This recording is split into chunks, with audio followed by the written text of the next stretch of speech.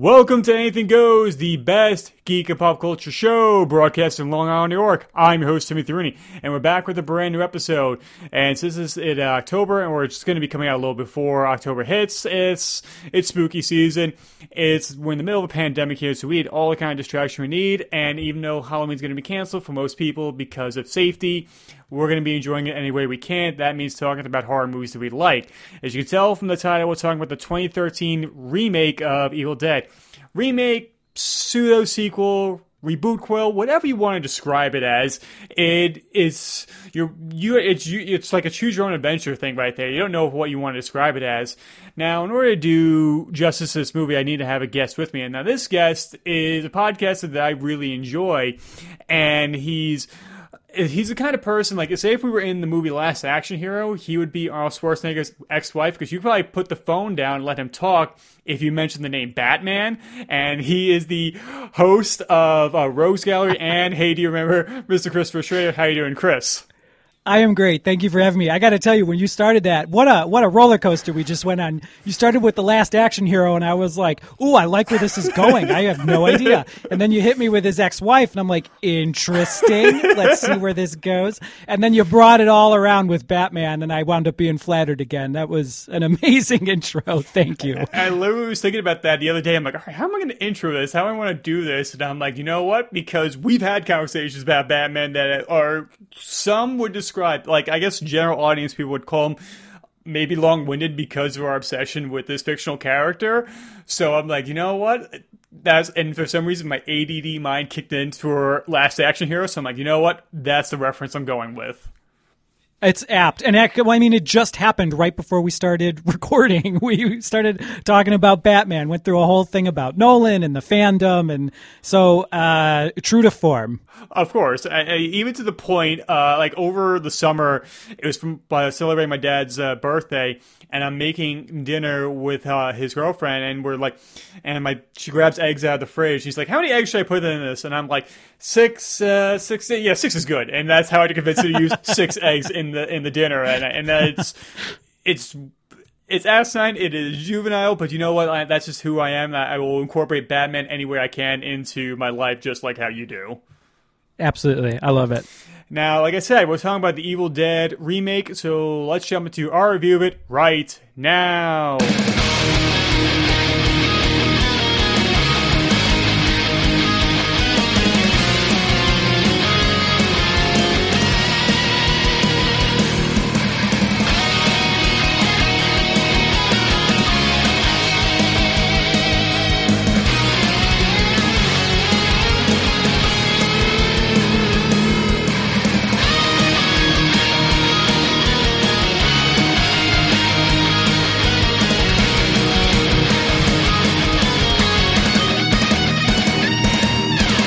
Okay, now before we get to the remake itself, I'm going to ask you, what is your history with the Evil Dead fandom, or in just series in general? You know what's weird? My first exposure to anything Evil Dead related was seeing the poster for Army of Darkness on the back of my comic books. A lot of DC Comics being printed in the fall or winter of 1992 had that on the back cover. And I remember thinking it looked really cool and not having any idea it was part 3 in a series, which I think was probably a pretty common experience for anyone that's around my age.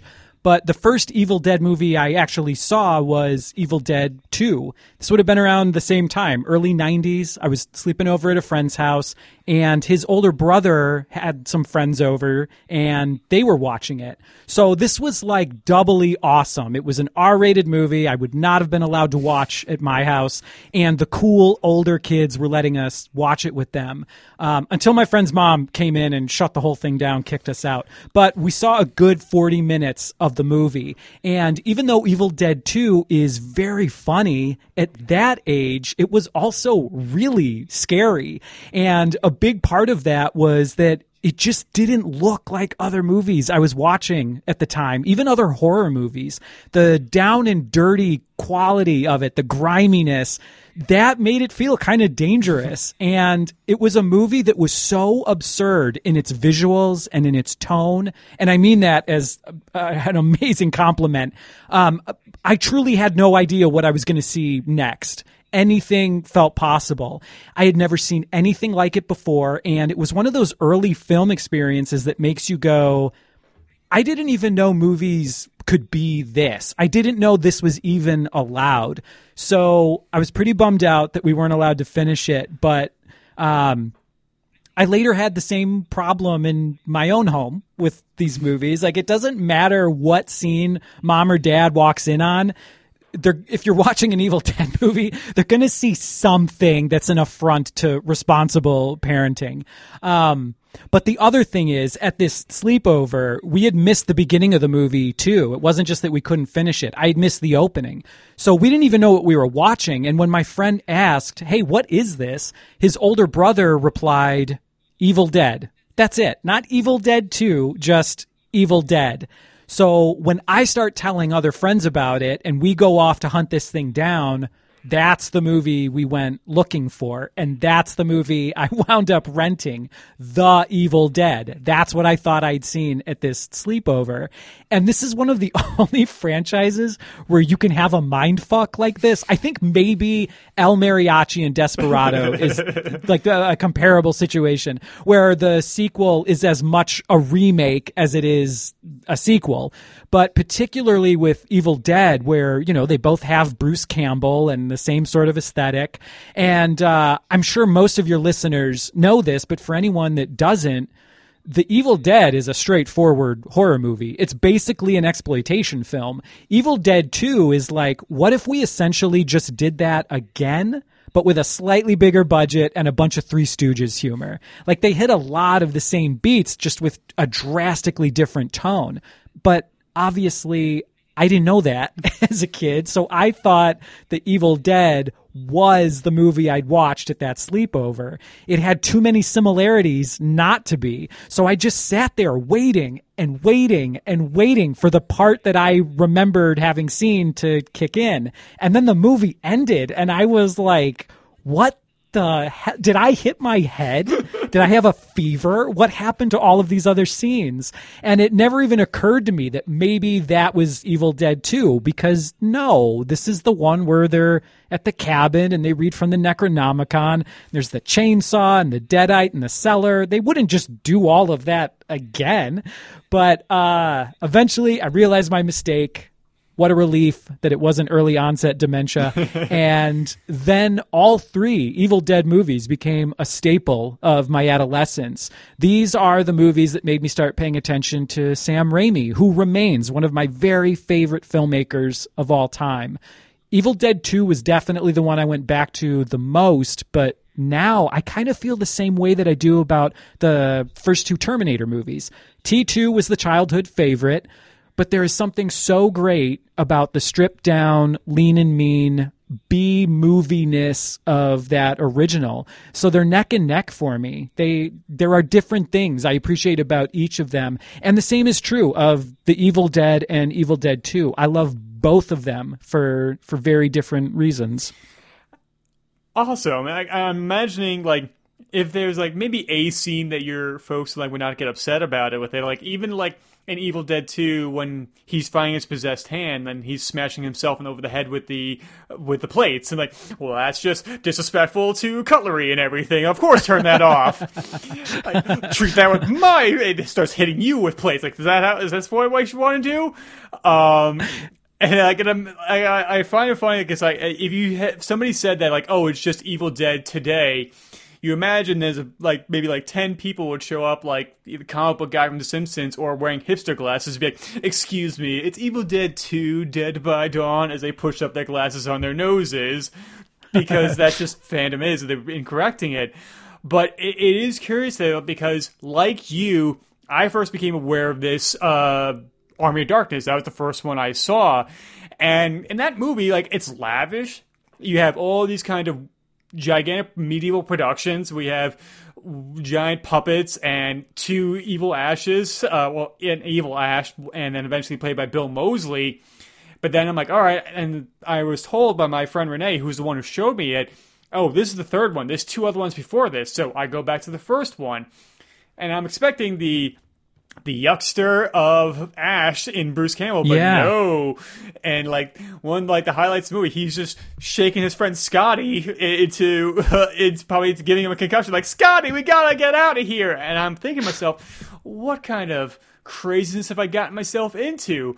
But as much as I love the entire series, I think the first Evil Dead is still my favorite because, just like you said, because it is so stripped down, it's so lean and mean, and maybe it's the filmmaker and both of us that when we find out how he made it and what he had to do to go to get that movie made, that we just respect it a lot more.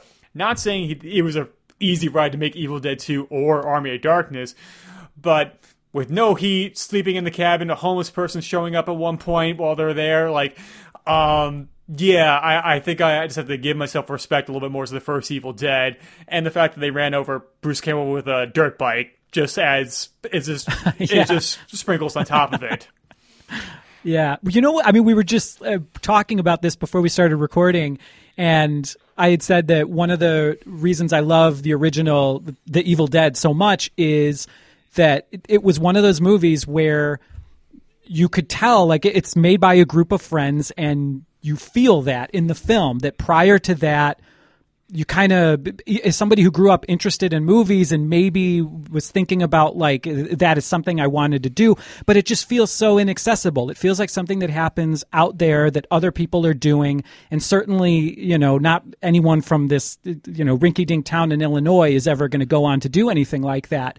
But then you see a movie like The Evil Dead, and it feels within reach. It feels like, no, they did this. They made this. And that DIY quality is all over that film. And so, yeah, like you, I have tremendous respect and love for the original one for that reason. It really is spectacular to see where Sam Raimi has gone from there to the highest of highs with the Spider-Man movies, because like you think, like you see like a movie like Goodfellas when you're younger, like, oh, that's Martin Scorsese in his prime, and like he's got so many different needle drops in his movies, and like you seem like, oh, he was born out of cinema, like celluloid birth, like Martin Scorsese or Steven Spielberg. But then you go back to their early movies, especially Scorsese, like Who's That Knocking on My Door? Like, that's a DIY movie when he made, even before he started working for Roger Corman. And you say, okay, if they can do that, why not us? And another thing that I really enjoyed with the first Evil Dead, I've been lucky enough to see that as a 35mm print blow up from the 16mm. Oh, nice. And it is, and I'm so lucky, like, it was a good print, because I've seen prints of, like, I've seen the movie Alien on 35, and that was magenta majority of the film, except for when Dallas was in the vents. That's the only time that everything was clear. Everything else was kind of shitty, and I'm like, well, this is kind of disappointing. And then I saw Alien as a DCP for the 40th anniversary, and I had to say, like, even though I'm a film purist, I was like, yep, this Fathom event was a little bit better than the Revival theater. But so when the Evil Dead movies ran their course, Sam Raimi would go off to do bigger and better things throughout the 90s, like The Quick and the Dead, A Simple Plan, which I finally just saw based upon you and Carlos's recommendation, which I... Oh, good. And I that's my favorite Sam Raimi movie. Really? Oh, yeah. Oh, with a bullet, yeah. It really is something, because Billy Bob Thornton is playing this kind of, like, not the sharpest tool in the shed, and you, like, going into it, I'm like, oh, is he just going to do Sling Blade all over again? But, like, no, he's a lot more complicated, and it's one of those things, like, it's rare that you see Bill Paxton leading a movie, and Sam Raimi being very restrained, doing his best Coen Brothers impression in it. I know it sounds like a slight, but I see it as the biggest compliment possible. Yeah, yeah. No, I think that film is just the setup and payoff in that script. It is such a tight script, and it is just one of the go-to examples when people try to talk about and then storytelling versus but therefore, like connecting scenes like that way. That is the ultimate movie of this happens, but this happens. Therefore, I mean, that it's just, there is like not an ounce of fat on that film. That is a really, really great movie. Yeah. Like, I'm so glad I watched it during the winter because it was so appropriate. Like, oh, I feel the cold that they're in right then. And so afterwards, like, of course, he does the Spider-Man movies, and like, people have always wanted. Like, what are we doing in Evil Dead 4? When are we getting Army of Darkness 2? But as much as it is a fan favorite, the movie was a bomb. It did make money for Universal, so Universal had no reason to bring it back, and it kind of pissed off Bruce Campbell. Everybody at every convention he would go to, like, when are we getting another Evil Dead? And Bruce Campbell can be kind of contentious at times, and which is totally fair. If you ask the same question over and over every weekend, I understand I'd be getting a little snippy with people too. And I'm just glad when I actually got a chance to meet him when he did one of his book tours on Long Island recently, or 3 years ago. My friend Ed and I go to get his book signed, and we're trying to think of the most obscure movie we can bring up just to trip him up to catch him off guard. Like, everybody's going to say Evil Dead, everybody's going to say Burn Notice. And so we go up there, Ed's getting his book signed, and Ed says, like, I loved you in McHale's Navy. And Bruce just kind of stops mid-stroke. He's like, yeah, that's a weird one to bring up. Here's your book. That's not an easy guy to catch off guard, so that's amazing. And he was pretty much wearing the outfits that he wear in Burn Notice. Hawaiian shirt, white pants, like he's ready to hit the Miami beach right afterwards. It was hilarious. And so the early 2000s come around, and then the 2003 remake of Texas Chainsaw Massacre became such a hit that every viable property that had so much of the somewhat ability of having a fandom was consideration for remakes. So you had so many remakes to the point that even Scream 4 decided to rattle them off for him as a trivia question near the end of the movie. And so what was your feelings on those remakes in the early aughts?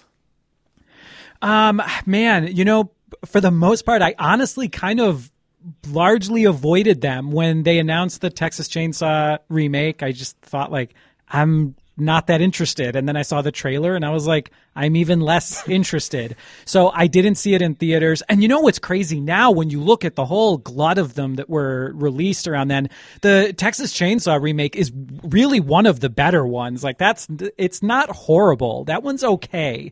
But when they really started getting into like, all the big ones, Friday the 13th, Halloween, Nightmare on Elm Street, when it just felt like, all right, really, truly nothing is sacred. Like, if there is an audience to exploit here, it is going to be exploited. It didn't take long to just kind of get numb to the whole thing. And some of them were okay, some of them were not. But yeah, I think even something like this, even Evil Dead, which was a series that I had a lot of affection for, this did not sting the same way when they were like, we're redoing Halloween. Like, please don't do that. And now we're redoing Friday the 13th. Of course you are. And A Nightmare on Elm Street. Oh my God. That by the time we got to Evil Dead in 2013, if anything, I think my reaction was probably more like, well, yeah, of course. What took you so long? I think the thing that disappointed me the most about this being announced was until they started floating the idea of a remake, Evil Dead 4 still seemed like a possibility. Every other year or so, there would be a new rumor about them trying to pull that together. So when they went this route instead, at the time, it just felt like, well, shit, I guess that's that. I guess that's the end of that run, and we're doing this other thing now, which of course turned out not to be the case. But again, at the time, that's kind of what it felt like. The other thing working against the Evil Dead remake for me initially was, I mean, it was like, I think just the year before this that The Cabin in the Woods came out. And I remember seeing the trailer for Evil Dead and thinking, wow, it is a lot harder to take this seriously after having just seen The Cabin in the Woods. This seems a little played out now. I don't really know what their move here is going to be. And so I know, I mean, it helped somewhat that this was not a Platinum Dunes remake and that Sam Raimi was directly involved. But then, on the other hand, you hear, oh, they chose this director based on some YouTube short that went viral. Like, what? I'm just saying, like, going into this, I didn't have very high expectations for it. And based on the track record of all of those other remakes that had come out, which is probably why at the time, I think I liked this a lot more than I thought I was going to. And then also Bruce Campbell being very frank about the fact that, like, I mean, look, we weighed this against, there was the option to do a remake and then the option to do Evil Dead 4. And you have to consider, well, how likely, what is the possibility that we're actually going to do Evil Dead 4? And he said it was like very remote. Like that probably was not going to happen for reasons you already spoke to, Tim. So yeah, I mean, I guess at the time it was like, well, better than nothing, maybe, and that was better than I expected. So I've only seen this one time before doing this watching this for the podcast. So it was really interesting, the movie that I had remembered and then what it actually turned out to be this time and where I would rank it with all of those other remakes from this era. But what about you? It's funny that you bring up Cabin in the Woods because I'm pretty sure I saw the Evil Dead remake before I saw Cabin in the Woods. And I've watched that several times. I've only seen the Evil Dead remake a few times, but I generally like it. But upon rewatching it for this review, and they enter the cabin, and it's pretty much the same layout as the one in Cabin in the Woods. And I'm like, wow, if I saw a Cabin in the Woods before this, I would have thought this was really redundant. Yeah. I mean, it's like, and we'll get into it, I'm sure. But the beginning of this movie is the roughest stretch for me. I mean, it finds its legs as it goes along, and then and saws through some of them. But it by the end, it really does kind of become its own thing. But yeah, the first act has a real like been there, done that feel to it, that it's a bit of a slog. Yeah, and my feelings on the horror remakes is because I hadn't seen some of the originals prior to the remakes, and so I just took the remakes like, oh, these are remakes, I'll take them on face value. But like you said, examining some of them like as like overview, since those are not made anymore, you think of the first Texas Chainsaw Massacre remake. I love how I had to specify the first Texas Chainsaw Massacre remake because that series right. That timeline's more fucked than Doctor Who, trying to keep that thing straight. But like that one's actually not that bad. I know a lot of people prefer that to the original, but I'm like, I'm sorry, I'm a Tobe Hooper purist. Like, oh yeah, never, ever, ever. It's just like all things considered, that it's not bad. That's as far as I'll go with it. And it looks great. It's the same cinematographer, which is crazy. Yeah, like 3 decades later, it's like, yeah, I can do this again. But then you think of something like, I think like the worst remake is like Prom Night, because that thing is just a neutered PG-13 movie. And I halfway through this, and I'm like, we got this movie for free. Why are we watching this? And we said, oh, the remote's over there. And none of us wanted to get up and turn it off, so we watched all of it. But then you think of like Halloween remake, which I have my mixed feelings for, but I think my personal favorite of these remakes is The Hills Have Eyes. I think that one's superior to the original. I know that's sacrilege to certain people, but I think that one does that concept better than the original. To be fair, they had a much bigger budget and better technology to do things, but I think that was the highlight of those movies. That is an interesting comparison to this, because I think there are some similarities there. But also, what this made me realize is like just thinking about, well, why we got such an onslaught of all of these. And it's really pretty simple. It's because for the marketing department at a major studio, you get the name recognition, but no baggage. Like everyone knows they can just come to this thing fresh, even if they're a casual fan, if they were not a fan at all.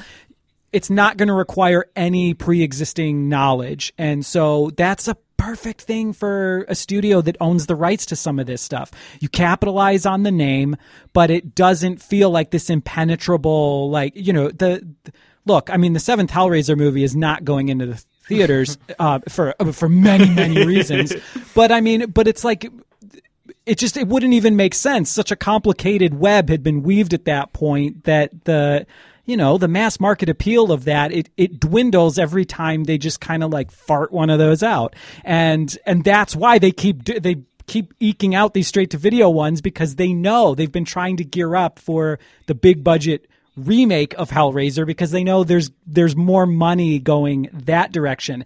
And what's interesting about that is, like, you were talking about the box office failure of Army of Darkness, and that's just such a weird situation where it was like we're halfway to that early 2000s mentality of this is a name we can sell and we're just going to start clean.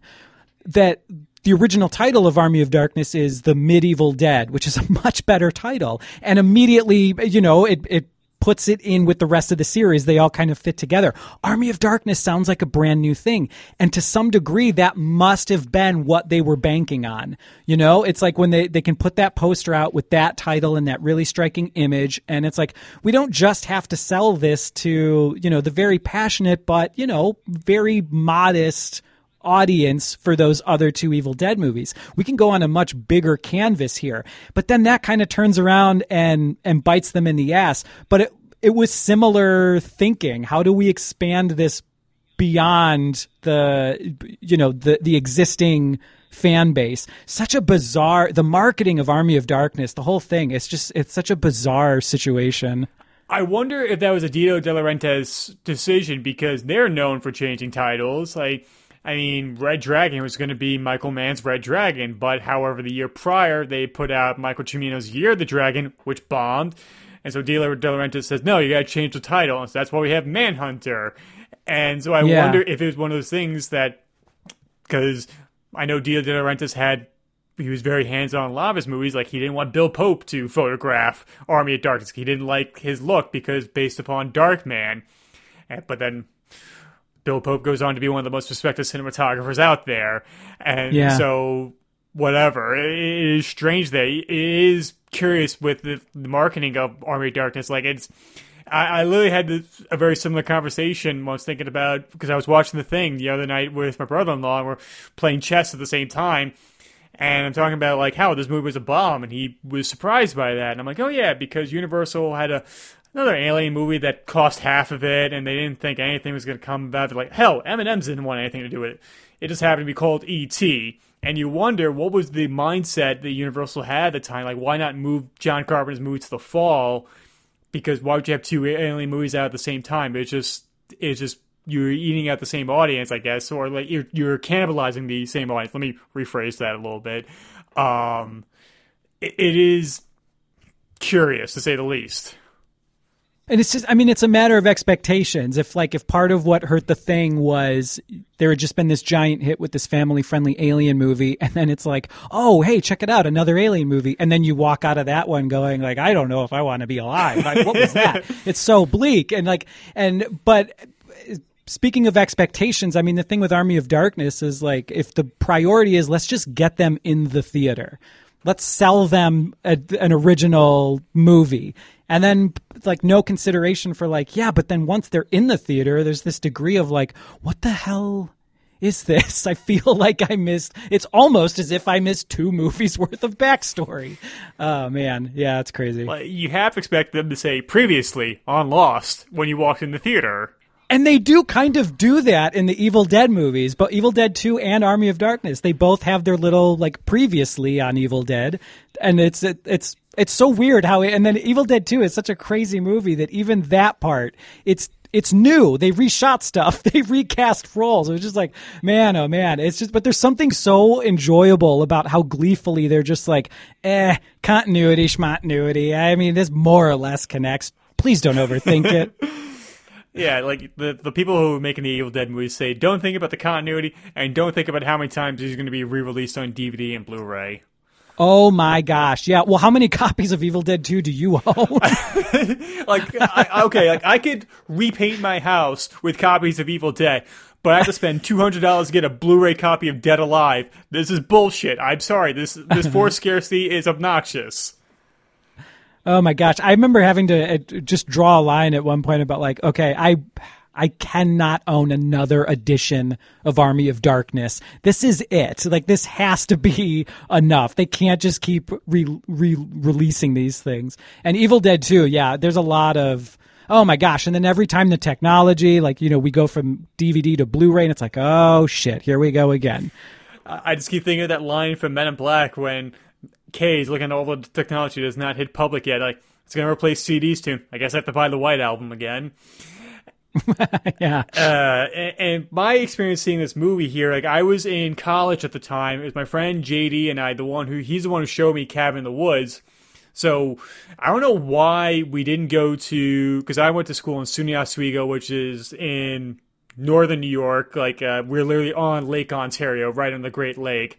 So you can imagine, just like type in SUNY Oswego snow and to see it looks like the Overlook Hotel. That's how my school looked like 90% of the time. And for some reason, the theater in the town didn't have it. We had to go to a town about half an hour away. We go into the theater and it's maybe 15 people for this matinee showing of Evil Dead. And all right, we're sitting in there. The doors open one more time. We look over our shoulders, and it's a husband and wife and their 6-year-old child. Oh, no. And my friend JD mutters, oh, no. Just like what you say. He's like, I don't want the next Jeffrey Dahmer being born in this theater. What did they think they were walking into? It's not like an ambiguous title. I mean, this is as overt as it gets. The only thing that could have been more explicit about what you were in store for is if they had called this guts and puke in parentheses, no babies. What are you doing? It's called Evil Dead. This is not child appropriate. Oh my God. Either that kid is going to be messed up or he's going to be one of the most well-adjusted individuals you will ever meet. It's one or the other. I hope to God it's the latter. It's the same thing, the following year when they did the 10-year anniversary of Saw, somebody brought in, their 6-year-old to see that re-release, and my girlfriend at the time and I look at each other should we say something to the managers? Do we get involved? I don't know. But then the first trap started, all right, we're already in. Wow. I guess whatever, if he does something terrible in his life, we're culpable. So that 6-year-old hung in through the entirety of Evil Dead? I believe so. I believe I saw them as we walked out at the end of the movie. He's just a tougher person than I would have been at that age. Good Lord. To be fair, he was sitting behind me, so I don't know if he was underneath his coat the entire time and just hearing all the gory sounds. But if I don't know, I hope to God he was he's into horror movies and he was looking forward to. I hope that's the case, and it wasn't the parents we like horror movies. We're gonna show our kid horror movies, and if they don't like it, tough. Oh man. Oh boy. How do you explain the tree? Oh, never mind. Wow. Mom, Dad, where did that vine go? Never you mind, child. We're going to get ice cream. Are we? Yes, that's what we're going to do here. We're not going to talk about the insertion of that thorn bush. Ugh.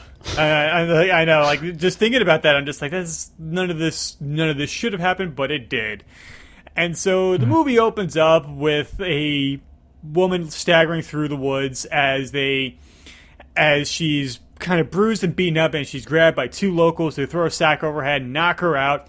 And when she wakes up, she's tied to a pole, and I guess you would say some kind of ritual's going on, and her father's going to set fire to her. And we don't know that she's possessed. They think this is just some kind of fucked up kind of ritual going on. I mean, you got the extras from The Hills Have Eyes as witnesses to this. Yes, and kind of disappointing that never comes back. I mean, I don't know. I thought that when this started, I liked that it was we're immediately doing something different than the original Evil Dead. But, and yeah, they set this really creepy atmosphere, and I don't know, man. Yeah, just it felt like they were going somewhere more substantial with all of this. I don't know. And then even with the way that she makes the turn, and if you've seen an Evil Dead movie, this is the go-to move for Deadites is at a certain point to they drop the demon demeanor and they pretend to be your loved one again. I just maybe a slightly more effective opening if Dad did fall for it at first and then sustains some sort of injury or something and then goes through with all right. I mean, but he's just so resolute about I'm going to burn you. And apparently apple juice instead of gasoline. In real life, I'm saying, not in the movie. That would be insane. It's just well, little do we know that apple juice is very incombustible. We've been drinking that for decades. They're really rewriting the rules of this mythology. I appreciate it. It's blazing its own trail, but not with gasoline, with apple juice. But overall, I mean, I do. There are a couple of things I really like about this opening scene too. Again, it's different. It kind of, even if you're familiar with this franchise, you kind of lean forward, like, oh, okay, hey, what are we doing here? This is new. And also, the main thing is, it really hammers home just how like dirty and gross everything about this movie is going to feel. It's not just the gore effects. Everything, every surface, every character is sweaty and dirty. The texture of this movie is so, it's like, you know, there are some scenes where it's a little bit closer to those Platinum Dunes remakes than I remembered, actually, aesthetically, as far as having a little bit too much of a big budget sheen on it. And maybe it's just my bias with the original films that I think the lower budget actually helps movies like this. But there is a lot of the remake that does feel appropriately like grungy and dirty, and in a way where you're just like, man, I can't believe a major studio signed off on this. Yeah, like I wonder if like you held up like a color chart, it'd just be shades of brown. That's what you would like. Yeah. That's like trying to color correct this. I'm like, I don't know. I can't find the truest blacks in this right now. It's all just like we've kind of like put a filter on it. It's like we rub shit on everything. And I think the reason why they go for the typical, like, the human facade before the Deadite shows itself, because I think it's just for the line, because at first, like, what was it Dan Harmon always says, like, if you want to, like, how do you get the audience behind a character? You show one. The first one we see is the one we're going to identify with the first, and then we see her grabbed by a couple of hillbillies and then hung up to a pole. Like, you think, oh, these people are crazy, and she has to get out of there, and they're going to sacrifice her? You're like, holy shit, how is she going to get out of this? And then she drops the line, like, I'll rip your soul out, Daddy. And she says that so quietly, and then transforms into the Deadite version of herself. Like, I think it's like... Oh, no, I like that. I like us realizing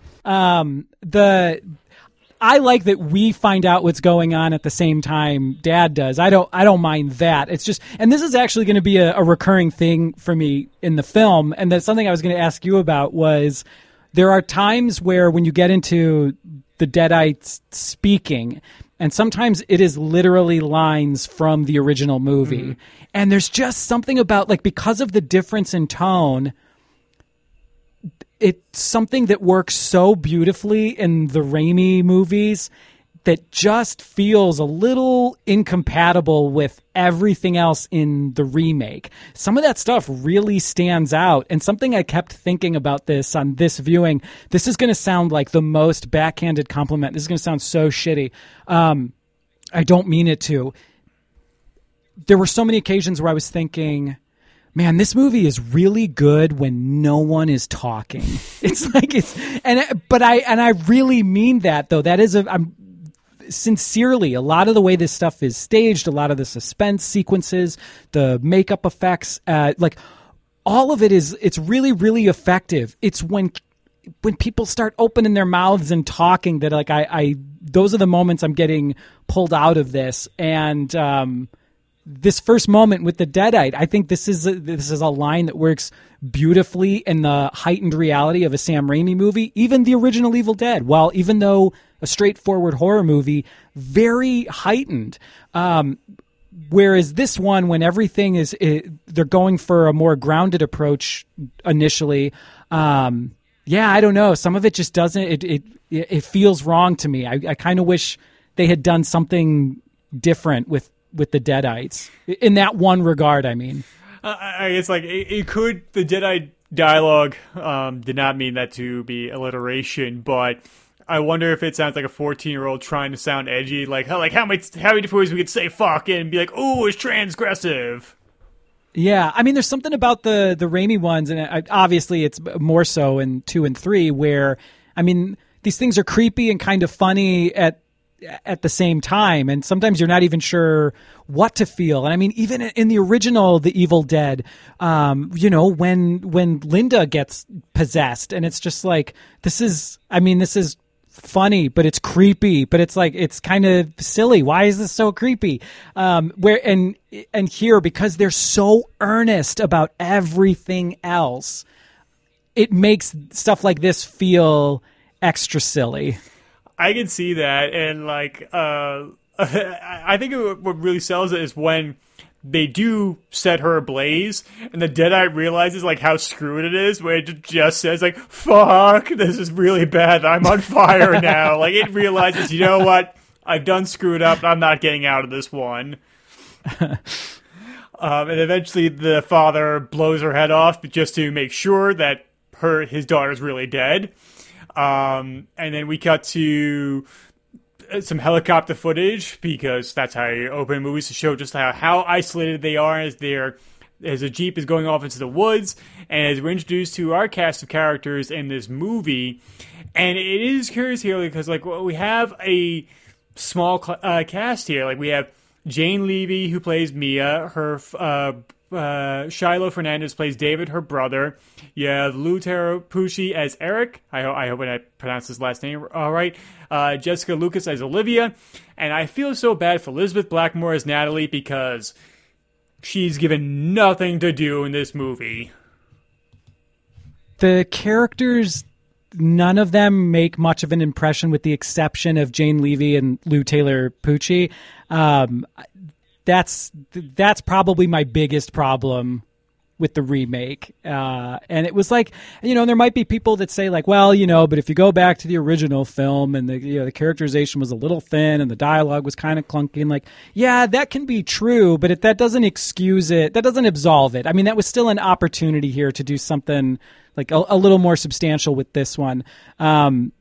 But yes, that character in particular, it was just like, and I even found myself at certain points going like, wait, is this someone's sister? Is this a girlfriend? Whose girlfriend is this? What is her connection to? Yeah, I almost forgot she was there. Screaming at your screen, "Who the fuck are you?" is not something you want to happen in your movie, because you don't want people to wonder like, why are you here? And well, I mean, that's the whole thing, is like, as effective as all of the practical effects in this are, and as gruesome as that stuff is, and there are definitely so many moments in this movie where even now I'm like, I'm like kicking my feet and squirming like, oh my God. And just thinking about how much more effective it would be if it was like, if I really were invested in any of these people to any degree. And I know this is a very common thing that people say about horror movies, but I think the characters in this one are like particularly underserved. I mean, there really is not much to distinguish them, except for one of the goofiest scenes in the movie when they all meet up at the cabin in the beginning, and it's like, it's like, okay, I've got like 30 seconds to establish who all these people are, and then I want to get onto the stuff I'm actually interested in. So you get stuff like, hey, big city boy, I'm surprised you got time for like small timers like us. And it's like, oh yeah, well, now that you're a high school teacher, I'm surprised you didn't. Dabba, dabba, dabba, dabba. Like, and that's how all of the dialogue goes. I was just like, oh my God, this is going to be rough. And you know what? It makes sense that Fede Alvarez, the director of the movie, at the time he was making this, like, English is not his first language. And I think the same was true of the other writer that helped him with the script. And I know at some point Diablo Cody, of all people, came in to do a polish on it, and they said to quote unquote Americanize it. And mostly I think she was focused on the dialogue, but even she said later, like, I mean, I barely touched it. I really did not do much. And learning that, I mean, this, even not knowing that, the script already felt like something that had been written in another language and was then awkwardly translated and then read verbatim. There's something kind of stilted about a lot of this, but oh man. It's, you think of like, what's like one of the first lessons you get in a writing class, like, how long have we been brothers, as you lead into exposition? Oh yes, exactly. Yeah. Hey, big brother. Yeah, it's a lot like that. Like I said, the first like 20 minutes or so are the roughest stretch of the movie. Even, I mean, there are flourishes of, things that felt like they had a lot of potential, and there are a lot of things I actually do like about it too. I don't mean to be, too hard on it, but it takes some time for this thing to find its momentum, and it definitely does. But even when it gets there, man, the final 2/3 would just be, they would be so fucking dynamite if the first act worked a little better, if it worked a little harder to get you on board with these characters. But oh man. I think about what you were saying before, like, oh, it's, like how in the original they didn't have them well drawn out characters. They had very cheesy dialogue, like "party down" and everything. Yeah. But this is coming out the year after Cabin in the Woods.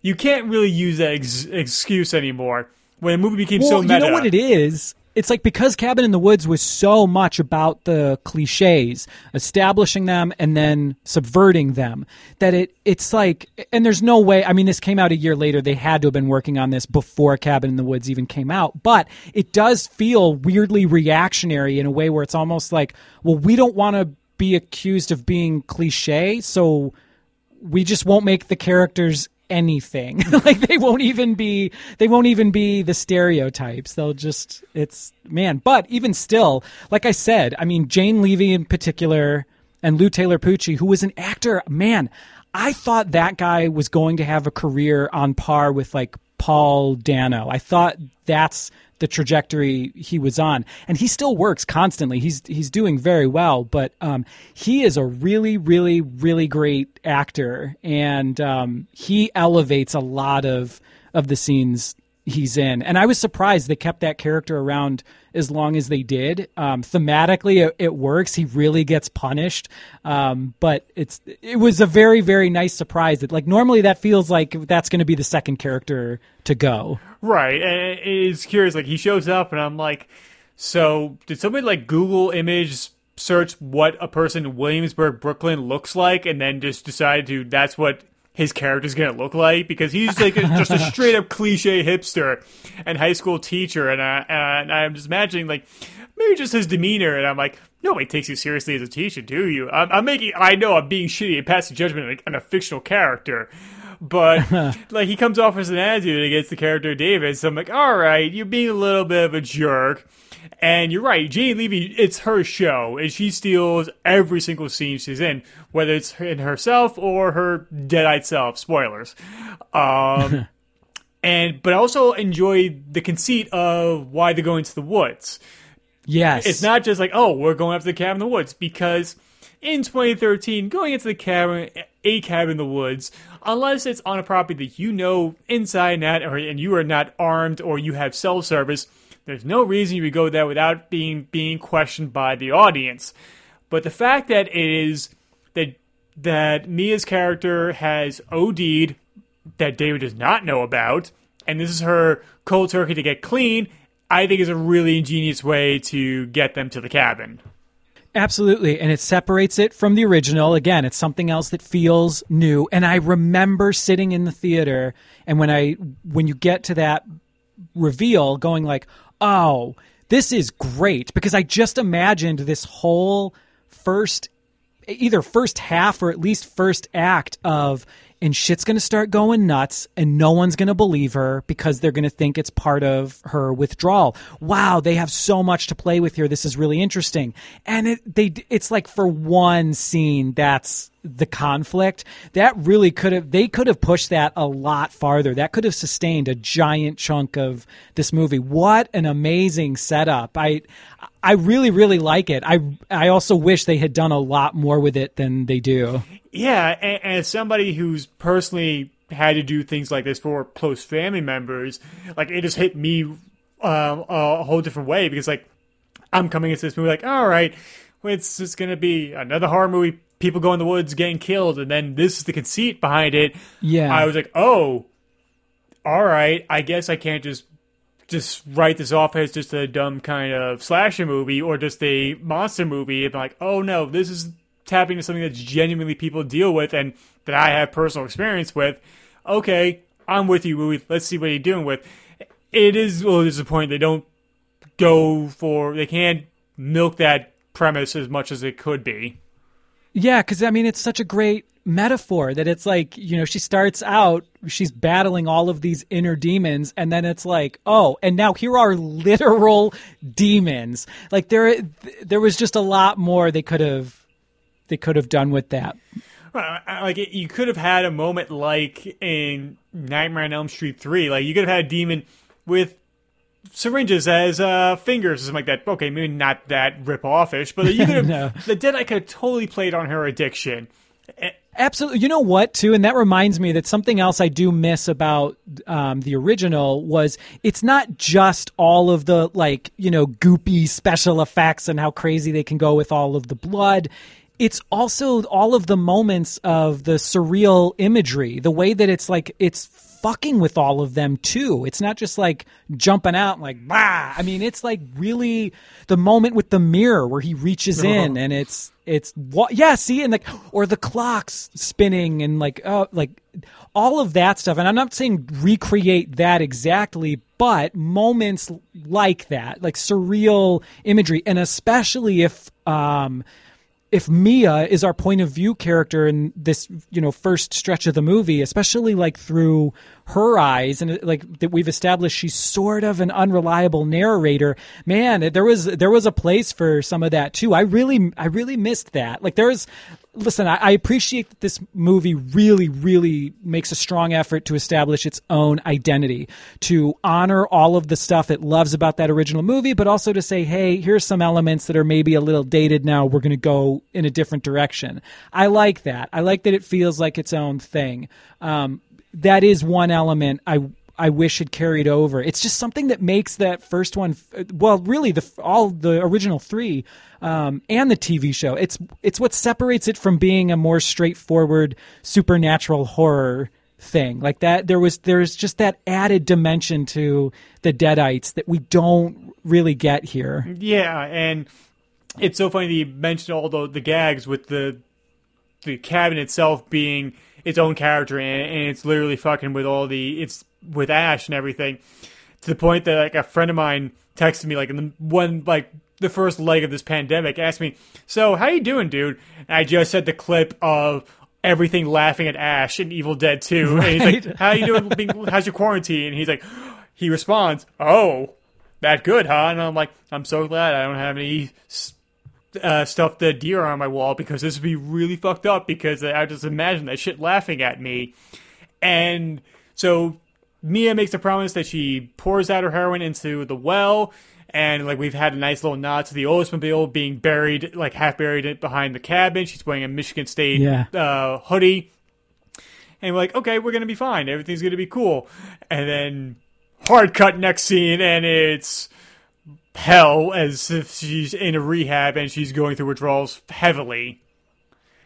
I feel like that's maybe, I don't know, I'm glad that it gets into it, but I don't know, maybe you could have had more time to descent into her withdrawals. I don't know, I'm conflicted on the hard cut to that.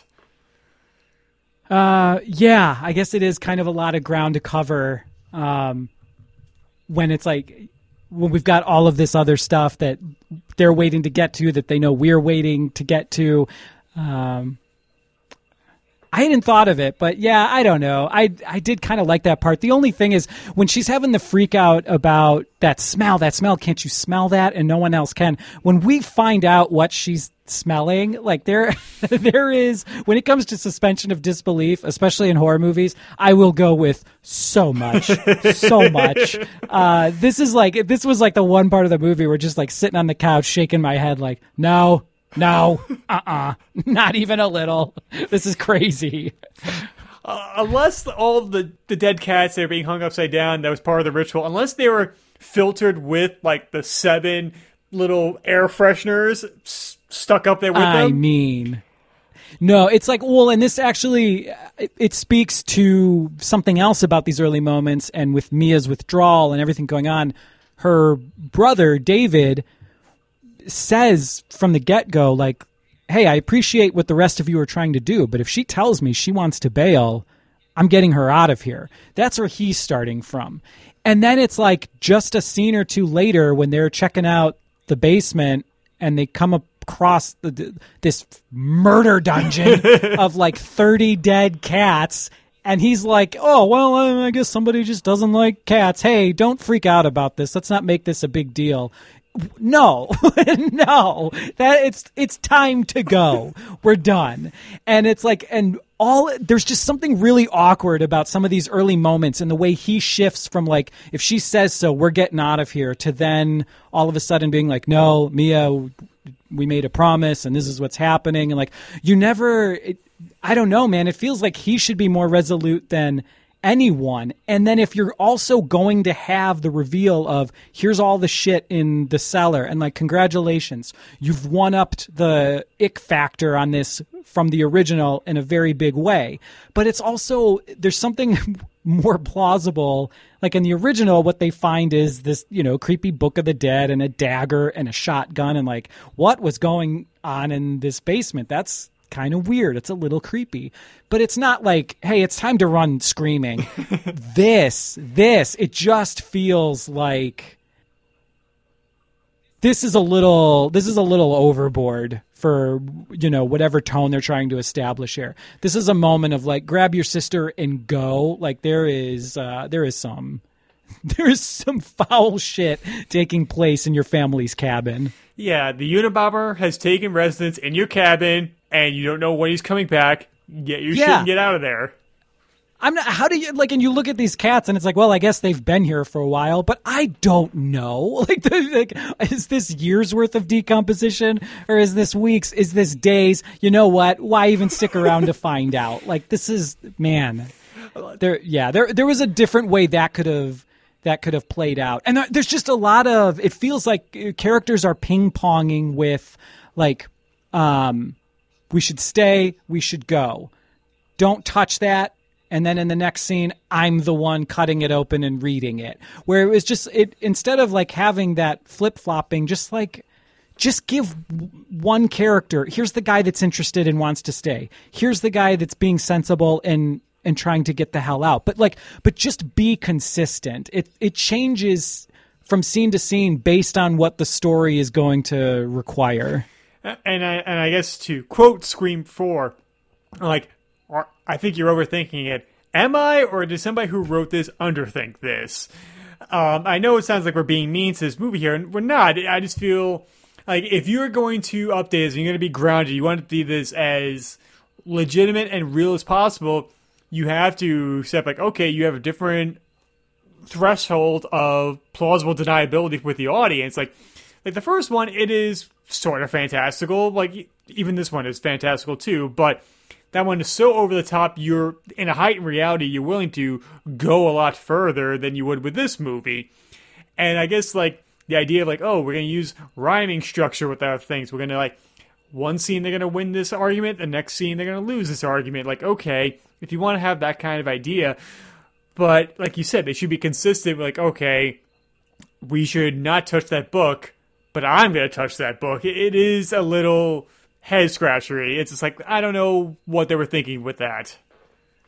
No, you can just definitely streamline this first act. And yeah, I agree. I don't want to sound like I'm being way too hard on this or unfair, but it's only because, like, there are things in this movie that work so well. There is stuff I like in this so much. It just breaks my heart a little bit that it was like, it would play even better if, the first act of this movie, to me, it just feels like, for the most part, maybe with the exception of Mia, it just kind of feels like they don't know these characters. And I'm not looking for, like, this doesn't have to be an Aaron Sorkin movie. I'm not looking for anything like crazy nuanced. I'm saying it's just like a base level. I don't think they know these characters. And if this was written by David Mamet, like, Alec Baldwin come in and says, I'm from Mission Murray, and I'm telling you to get the fuck out of this cabin here. But Eric decides, I guess, like in every horror movie, like, this is wrapped in a garbage bag with barbed wire. Clearly, they want me to open this. I understand curiosity is a hell of a thing, but at that point, amongst with all the dead cats, I would not touch that. I'm like, all right, we're going to take this, we're going to put this down the well, and we're not going to touch that. However, he opens it up. Yeah, can you just think about the fact that look at everything in this cellar they didn't wrap and cover in barbed wire. Look how much is just out in the open. There is something worse than this. Why would you even go anywhere near the thing that these people, the people that decorate their space in cat carcasses, whatever they're hiding? I mean, no. Did you miss the face on the Necronomicon? No, I guess I have. What is the face on the Necronomicon? No. I'm saying because the original one, this one is just skin stitched together. The original one kind of has the face. Yes. You know what killed me about the Book of the Dead, I don't mind the new design actually, but what I had totally forgotten about was when he first opens it, because you've got all the drawings and everything in there, which are awesome, but there's also a lot of the scribbling in there, somebody's made notes, and the first thing when he opens it in blood, it just says, "Hi." That would have made me laugh. I'm just oh, hey, what's up? It's a courteous Book of the Dead. Okay. First, you must address the ball. All right. Hello, Book of the Dead. The decision to turn the Necronomicon into an animated Mr. DNA type character, that was I don't know. I don't know how I feel about that. That was a weird choice. Deadite DNA. That's how we're bringing back these characters. And so, yeah, don't read this, don't write this, don't touch it. Well, I gotta keep turning here. And then he decides to read the incarnations out loud, which causes the evil spirit to erupt pretty much, and we get the classic POV Steadicam, I guess in this version, flying through the woods as Mia's outside in the storm, and then she violently vomits because of it, and then she sees the demon in the woods. So I guess the one that she sees, is that what we've been chased by the entire series? Question mark. Huh. Well, I mean, it's not the girl from the opening? Oh, it might be the girl from the opening. You might be right there. In which case, we're already writing a brand new backstory for everything than we were in the... And yeah, that's kind of the weird thing about this, is I know they had said... It's and like you said in the intro, pick your poison. Is it a remake? Yeah. Is it a sequel? Sort of. That there is some connective tissue in there. God, everything. It's so hard not to make puns with all of this. There's a lot of connective tissue all over this movie. I didn't even think about that.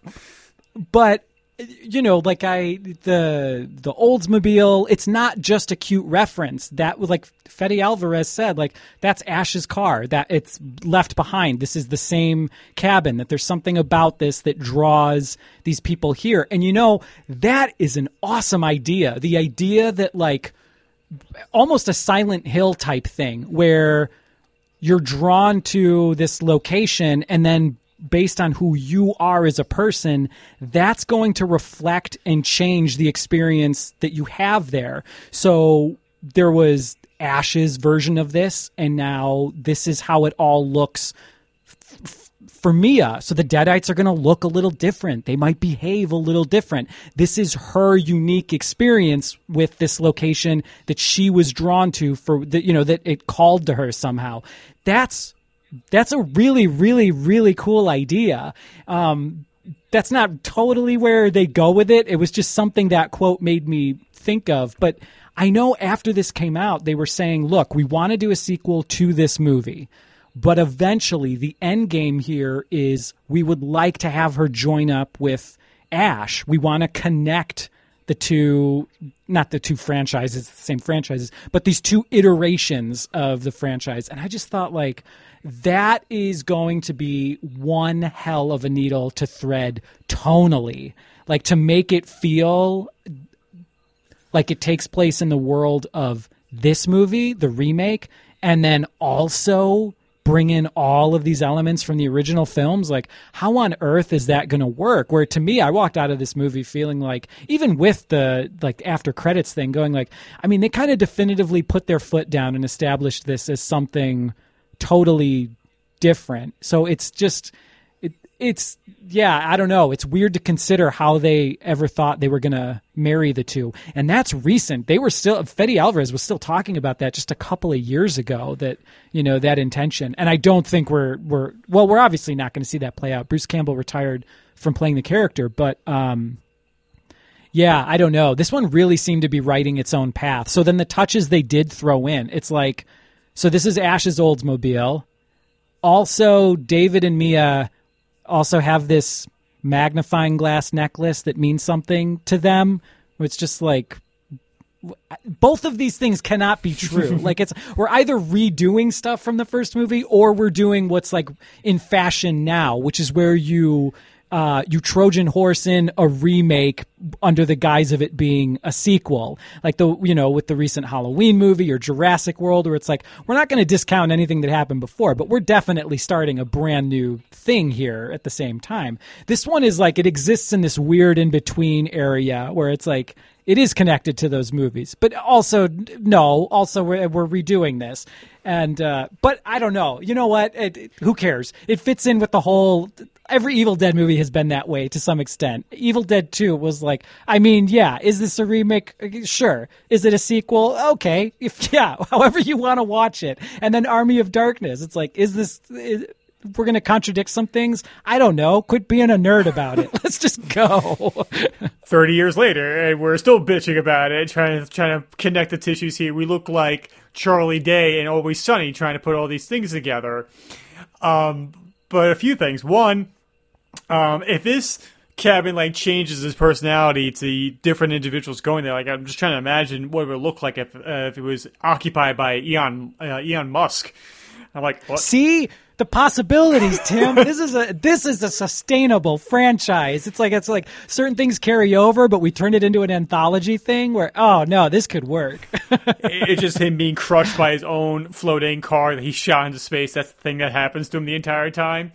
But also, like, okay, say if they did marry the two franchises, or series, I should say, of Sam Raimi's Evil Dead and Fede Alvarez's Evil Dead, but they don't change the photography for each character, so Ash has got 3-point lighting, but we cut to Mia, it's all just really dark and everything. We never see them in a master shot. They're always just kind of literally kept in two separate worlds, even though they're in the same location. I'd just be like... I mean, see, that's it, but that to me is like, that really does feel like how it would feel to watch that movie. If it's just like, you are each in a different film. And when you're saying that, but like the kind of... they can't decide on what lane they're in, I'm just reminded of Prometheus. Oh, sure. Yeah. Because it was like initially supposed to start as just a straight up prequel. And then somebody said, like, we could probably spin this off. And Ridley Scott was like, I guess we can do that. And then they did their own things. And much to the chagrin of some people, they don't like where Alien Covenant landed. And I mean... Alien Covenant, like, has like one of those like gut. I was laughing so hard at the end of that movie because like it looks like Michael Fassbender has like an evil-gasm when he reveals that he's the real evil David at the end of that movie. I am laughing so loud in the theater, like I sound like Max Cady in Cape Fear. It was obnoxious, but it is strange. Like it's kind of frustrating. You feel like Fede Alvarez picked a lane and stuck to it. Well, it's definitely not as egregious as Prometheus. And I think ultimately the way I can just kind of make peace with it, I mean, it's two reasons. One, it's like I said, continuity. They've always been real loosey-goosey with it in these movies. This one, because it's never anything super explicit, the stuff that is there, you can just sort of write off or treat as like the kind of a cute, just like wink at the fans. Like, there was nothing about me, like any part of me the first time I saw this that thought that is literally Ash's car. It was just like, well, of course the Oldsmobile's got to be in here somewhere. Like, of course. So fine. That's a perfectly acceptable way. It's like you get to treat that stuff as sort of an Easter egg or a reference back to the original series. There isn't a whole lot that it makes you feel like, oh my gosh, this was like a backdoor sequel the entire time. I think had this kept going, if they had made a proper sequel to the remake or whatever, like, it would have become more of an issue. But as is, like, a lot of that stuff, it to me, it was actually really surprising to read that they had considered this as like, I mean, technically this is a follow-up. I'm just like, wow, okay, huh. But it's like you had a whole different, you changed so much about the setup and, okay. Yeah, it really is strange, but Mia does the most rational thing anybody should be doing right now, and she literally steals the car of Eric, and when everybody refuses to heed her warning that there's something out in the woods because they think it's just withdrawal hallucinations, so she steals his Taurus station wagon and tears ass through the woods. However, in true horror movie fashion, she thinks she sees something in the middle of the road, so she jerks the wheel and lands it into a giant ditch. And while she gets out of the car, this is where we get the, I guess you could say, reprise of what happens in the first one, where we have the trees sexual assault. Yeah, and I know it was, okay, of the three guys involved with the original series, Sam Raimi, Bruce Campbell, Rob Tappert, that it was Rob Tappert, I guess, was the one that really pushed for, if we're doing a remake, that scene has to go in there. And as early as Evil Dead 2, Sam Raimi was already saying he regretted putting that moment in the first film. And even though it does fit with kind of like the exploitation thing, like I said, that's how that movie feels. The original Evil Dead feels like Last House on the Left, I Spit on Your Grave, but with a supernatural element. Mm-hmm. I mean, it feels like one of those sleazy exploitation movies. In some way, I guess it kind of, oh man, all I know is Sam Raimi later said, look, I am not a filmmaker that sets out to offend anyone. That's never my intention. So that was a mistake. Like I would not do that now. And he chalked it up to the fact that, like, I was like 19, 20 years old when I made that movie. I misjudged how that was going to play. But of course, it became a very, very notorious scene. It's so weird. I would never have walked out of this remake going like, that was pretty good. Hey, how come no one got raped by a tree? Like it's not the T-Rex in a Jurassic Park movie. It's not the thing that it's like, if you don't include it, the fans are going to go crazy. And the thing that really gets me about it actually is in both movies, that scene, and even though in the original Evil Dead, it is properly creepy and it's pretty wild the way they shot all of it. Both of those scenes feel slightly out of place with the rest of the film surrounding them. And so I guess I do not feel it has nothing to do with being offended. I'm not going to tell anyone what they should or shouldn't be offended by. I'm just saying, like, even just taking a step back, like I definitely do not feel as passionately as that producer does that this is something that had to be in the movie.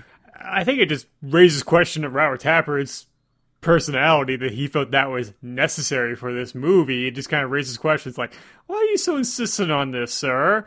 And to make it worse, like conceptually, to go the extra step, like, oh man, that is, and you're right, because Raimi was brought up on obscenity charges in England, and that's why this movie was declared a video nasty, and he realized it was an indefensible choice for that movie.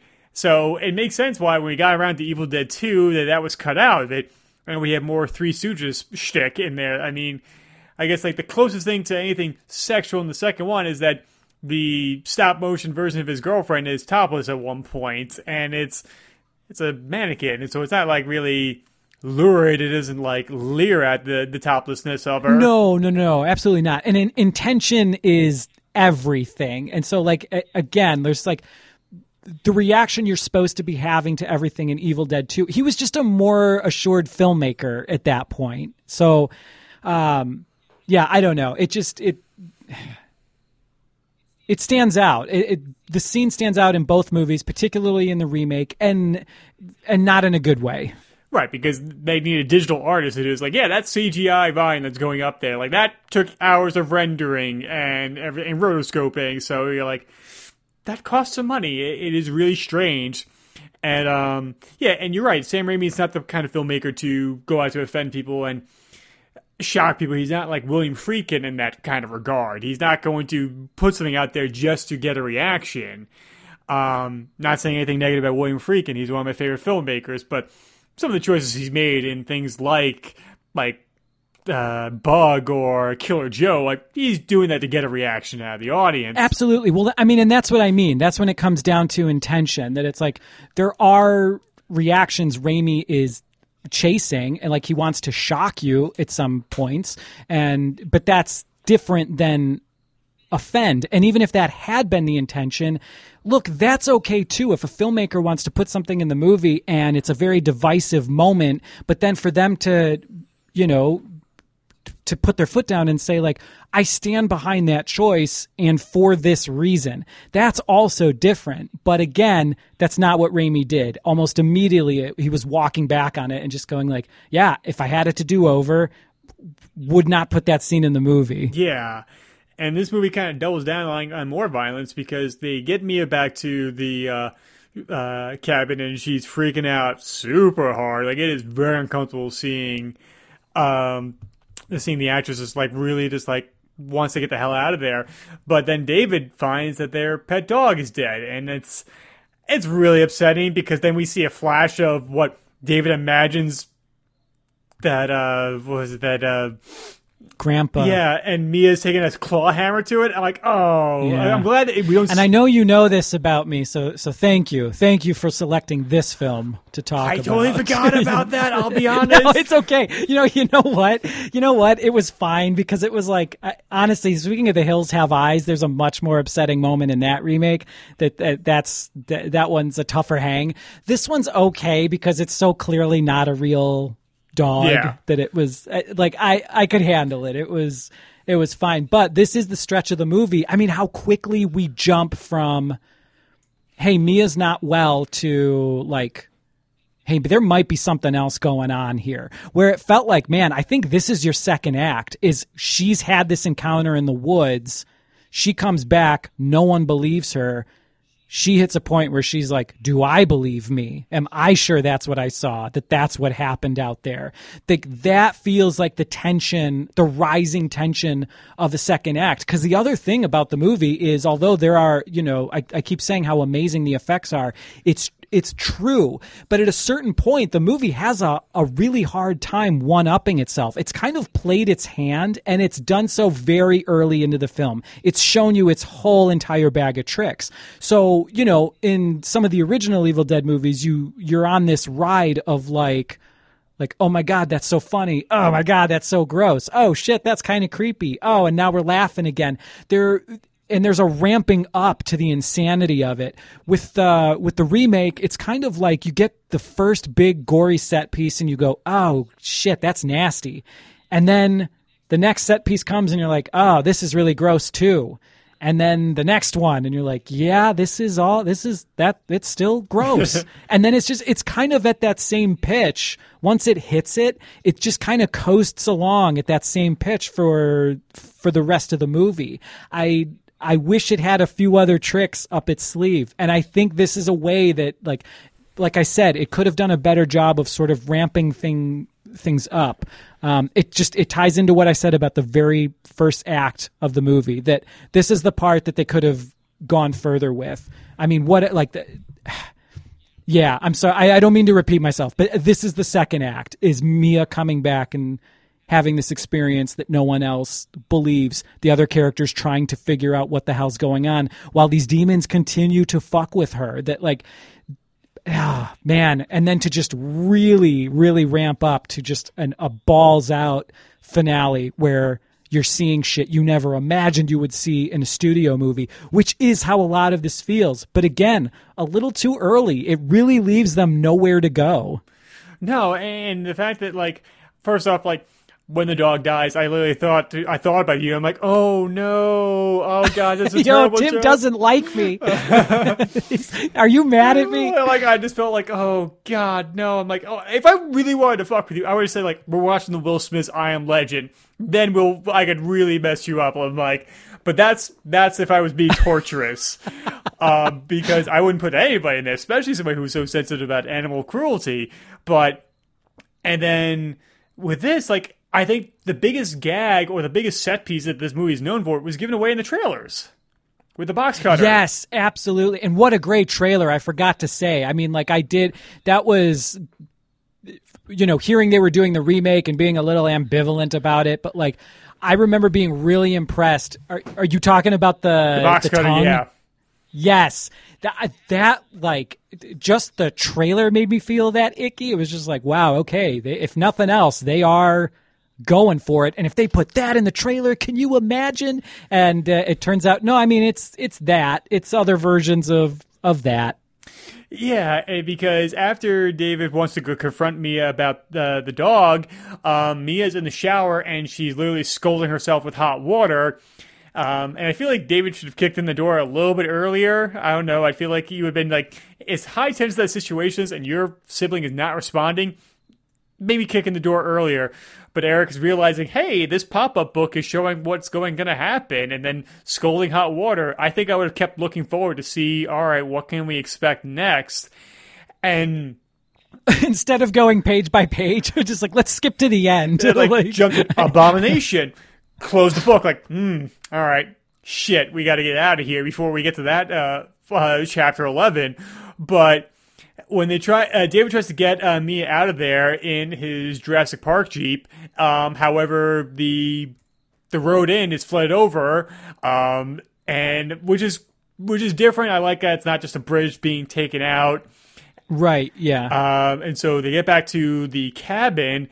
And that's when things starts to get really fucked up because they're trying to decide what they're going to happen. Natalie has like a line in this scene.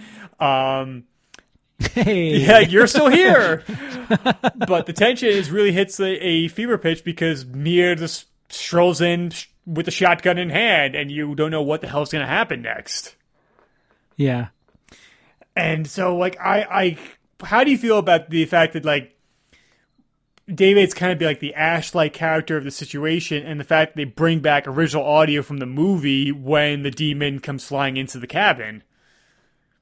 See, I tipped my hand. This is what I was saying earlier. I don't think that stuff works. There are a couple of callbacks to the original I'm fine with. When we're literally taking lines of dialogue, Deadite dialogue specifically, these versions of the Deadites, incompatible is the word I keep coming back to. That the stuff that felt tonally appropriate for the Raimi movies, it just feels wrong here. I don't know. It takes me out of it a little bit, but was this not an issue for you? Are you okay with it? I'm fine with it because like I guess it's just one. I would just have to chalk it up like, oh, it's a nice nod to it. Like if you're going to this fresh, you'll just take it on face value, and if you're a fan, you just go, oh, all right. It's not one of those things where like they drop a reference and it's so like deliberate that anybody else who doesn't know it will be sitting in the theater scratching their heads like, what the hell's going on? I'm not talking about like a moment where there's a couple in the kitchen making coffee and she's like, hey babe, can you give me some sugar? Like that I would be like, what are you doing? I don't mean like, I don't mind that there's callbacks in the dialogue. Some of them are pretty subtle. I mean specifically with the Deadites, that just the way they speak, that in the Raimi movies it walks this fine line between creepy and absurd, that it's as funny as it is creepy a lot of the time. Here, because the rest of the movie is so earnest, I think a lot of the Deadite stuff, like I smell your filthy soul, like all of that stuff, it feels hokey in a way that the rest of the movie is trying so hard not to be. So, and the other thing is like, that's what I was saying about the thing that sounds really shitty, that this movie works so well when no one's talking, that it's because Fede Alvarez, I think, is a really strong visual storyteller. And it's not just the cinematography in this, which is really, really good, but just the way he uses the camera to tell the story. Some of this stuff is really impressive. And there are moments where I just feel like that stuff's already doing so much of the heavy lifting here that you kind of cheapen the moment when you throw in this other thing. A lot of the Deadite stuff feels really unnerving. And then she speaks and I'm out. I'm just out. It takes me right out of it. And another example of this, even though it's not Deadite related, her freaking out in the car right before she crashes in the woods, like that whole sequence. Everything I need to know, I'm seeing, and she is giving me with her performance.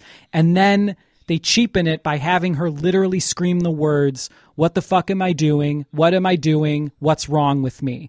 You were giving me that already. And it's like, and there's a lot of that in the movie where it was just like, the visual storytelling was on point. This was working. You don't need to go this extra step with it. So it's true with a lot of the dialogue between characters, and especially with the Deadites, where I just thought, like, especially in this version of Evil Dead, there was like kind of a really great less is more quality to some of this stuff. At least that's how it starts, and then it's like they just can't help themselves. Yeah, it's curious, but you think of, you could have had her like just speaking in tongues and just hitting the steering wheel, and that would have been fine. Like, you didn't have to, like, yes. She could have just been screaming, and everybody would get, what her headspace. That's what I mean. Yeah.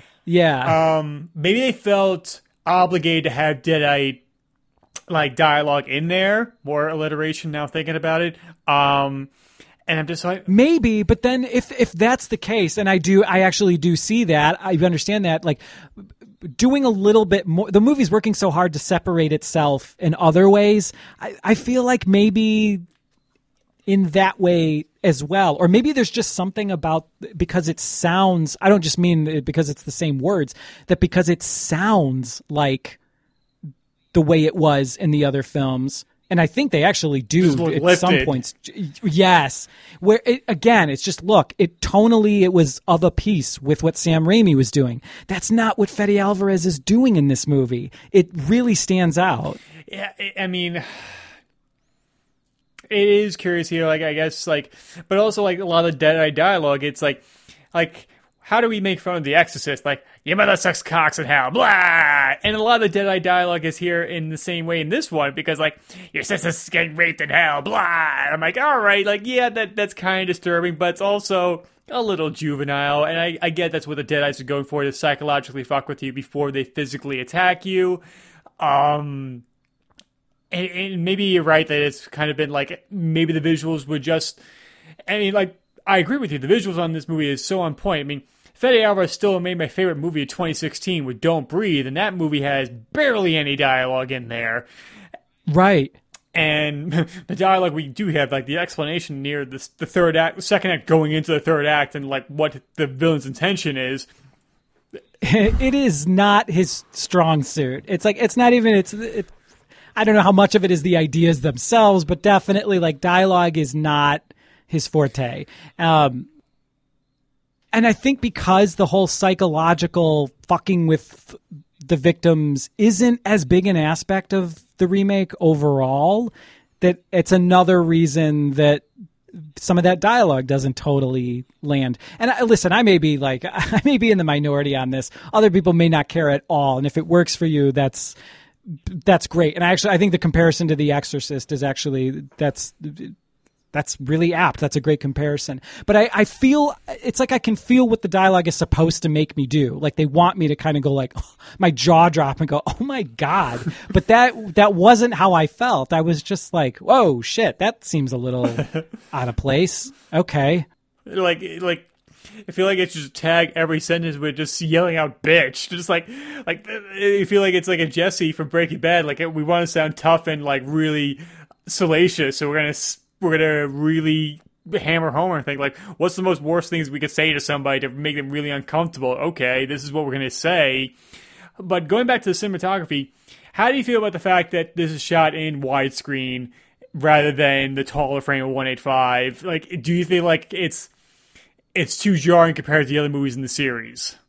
Not at all. I mean, if anything, it's like, look, I'm actually really in favor of anything it wants to do to separate itself. And I remember being really wowed by the opening shot of, not the prologue, but well, actually that also, the opening shot is actually really good. But when we move into the present day, you were talking about that shot of the car in the woods. And because that's such a signature part of the original, where the branches hitting the camera as the camera travels above that car. Like, well, how do you do a different take on that? I love the way this starts with that expansive shot and it's upside down and the way it tracks the car and then shifts into the proper perspective. I love that. I love that they open it up in that way, and it does make them feel more isolated. And so anything this movie wants to do to establish its own identity, I am completely in favor of. And I remember when the trailer came out and, how many people were upset that it's like, well, that's not Evil Dead. There's no Ash and it's not funny. And it's like, wow, yeah, because Evil Dead 2, honestly, it's actually more Army of Darkness. Like, that's the one where Ash is a character. You get a little bit of the Flanderization of him in the third movie. The characterization gets a little broad, and that's the version of Ash that pop culture remembers. That's definitely the one that's on the TV show. And I like Army of Darkness. I like the show, but I'm just saying, like, if the jarring thing about the original Evil Dead is how straightforward it is, then Army of Darkness is sort of the other extreme for me. But because that version of Ash has so completely supplanted, the original film. It's so weird, right? That, like, to have a big franchise where the first movie is not that's not like the gold standard or the one that's the most ubiquitous. Right. Like, it's pretty unique in that way. Like, Friday the 13th, also kind of the same thing. But then, so, like, this has this really unique opportunity to both be true to the spirit of that original film and also feel new for a lot of people who regard the series as this other thing because of Ash, because of the more heightened tone it started to take on. That it's just, it's in this really unique position to be like, no, we are honoring what came before and also presenting it in a way that feels brand new. And I do kind of think that's sort of the ideal thing you're looking for in a remake, where it's not just like an uninspired rehash of a lot of familiar elements with maybe a slightly more flashy veneer on the whole thing, but to truly say, like, no, we're going to take the very basics of this concept and then we'll use that as the foundation, but then we're going to build this entirely new structure on top of it. We're going to make this our own. That's a pretty good way to approach stuff like this. And so the visuals of this, that's a huge part of it. And it's one of the main things the movie has going for it. Like I said, I mean, this movie is dirty in a way that feels tangible. This is not Hollywood dirty. This is like, when this is over, you feel like you need to take a shower. And so I'm a huge fan of the visuals in this movie. Right. And like, at first, like, I had a little bit of problem with, because, like, all right, you're shooting a widescreen. That's fine. I love the format. But they're using so many long lenses and so much in close-ups, and it's just a lot of fall off. And I always think, like, you have a widescreen format. Why are you shooting everything in close-up? I think that's kind of redundant, but that's the traditionalist in me. I recognize that. But it definitely makes it a very claustrophobic movie because of that, and you feel very isolated within the cabin itself. And you're right, like, we're talking about, like, just doing the same thing, but, like, with a new coat of paint.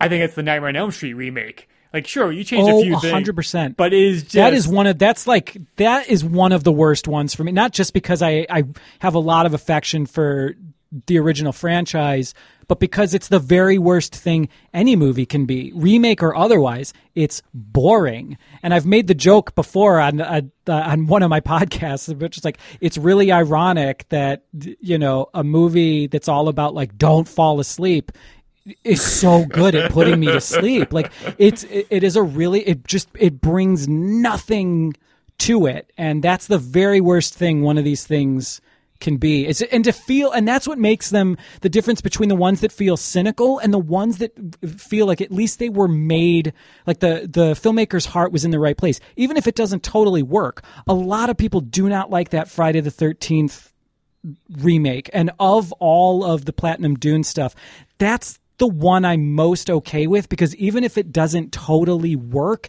it feels like it was at least made by people who loved those movies. And maybe they didn't love the same things about them I did, and maybe we have different ways of reading certain aspects of it.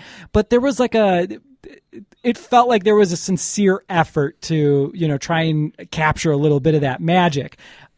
The Nightmare on Elm Street was just like, it's like a friend of them told them the plot of the first one at some point, and then it was like, and here's our best approximation of it. And there are a couple of, visually some cool things in that movie. But when you think of like I said, I think a lot of horror movies are better served by a lower budget. But if you're going to do a great big budget horror movie, Nightmare on Elm Street is a franchise where you really get to dig in and have some fun and really play with a lot of the imagery and the dream world and all of that stuff. And so even on that front, it was like, yeah, you've got some nice, slick-looking sequences in here, but the lack of imagination, it's just like, that's even in the worst Nightmare on Elm Street movie in the original franchise. There's at least one moment in all of them where you're kind of like, oh, wow, look at that. That's pretty cool. And imagination will trump budget, it doesn't matter. It doesn't matter how expensive the movie was. You can feel the lack of imagination all over that Nightmare remake. And it's like, and you know what? It's probably important to keep stuff like that in mind. As hard as I'm being on certain aspects of this movie, there really is a lot I do admire about this one, and particularly in comparison to, some of the other less inspired remakes. Fede Alvarez definitely loved this stuff, and he definitely had a point of view on it. And maybe, there are people out there that are more enthusiastic about his approach than I am. Maybe there are people that are less enthusiastic about what he did. But the dude definitely had a point of view. Right. And it feels like I agree with you that the Nightmare on Elm Street remake should be prescribed to insomniacs. I feel like that would actually be quite helpful. You have Rorschach as your Freddy Krueger. You think that'd be kind of creepy, but he's undisturbed by the lack of imagination in that movie. And you're right, every Nightmare on Elm Street movie has a creative moment to it, even if it gets freaking Looney Tunes where Freddy Krueger's pushing a bed of spikes into the middle of a road so somebody lands on it. Okay, that is dumb. Or the flying semen that gives him dreams powers in the end of that movie. But you remember that. I can't remember a lick of thing from the the Nightmare Elm Street remake. And the Friday the 13th remake, the entire series is lather, rinse, repeat. I don't know how it could get really too hard on that movie being remade, because you know what? It was pretty much the same movie over and over again. I've always described the Friday the 13th movies as like White Castle food. You know what you're getting into. It's not great, but it could be satisfying when you're in the mood for it. Yes, absolutely. It's probably the most consistent of those big 80s slasher franchises. But you know what the Nightmare remake reminds me of is it's a very similar problem where there is just a real humdrum dullness to the characters. And it reminds me that, the reason the first Halloween movie is great is not because of Michael Myers. He is great. That's like my favorite of the slasher icons. But that movie doesn't work because we love Michael Myers. The movie works because we love Laurie Strode. Yeah. That's why that movie is dynamite. And in the original Nightmare on Elm Street, maybe not as successfully as Halloween, but still, Nancy, that's a character you invest in. And even like on Rogues Gallery, we've been going back through the Friday the 13th franchise, and those early entries are not ones I dip into very often. And so I was a bit surprised about like, wow, I actually really like the characters in these. This is not the cliche that it becomes later. This feels different. There is an effort here, and it makes everything else that follows work so much better. And so, like, even when it comes to the Evil Dead remake, like, as much as this movie does right, I think at the end of the day, although it is a very smart decision to not have Ash or an Ash equivalent character in this film, that is still an awfully big the hole you have to fill somehow. And like, again, not a similar character, but like there does have to be something, because it just, what I walked away from this feeling like was, man, I admire the attempt. I do. And this could have been a lot worse. But the same way that Halloween it's as much about Laurie Strode as it is Michael Myers, that for me, it just doesn't feel a whole lot like an Evil Dead movie without Ash. That the Deadites are cool, but Deadites alone, it turns out, do not carry a film. Right.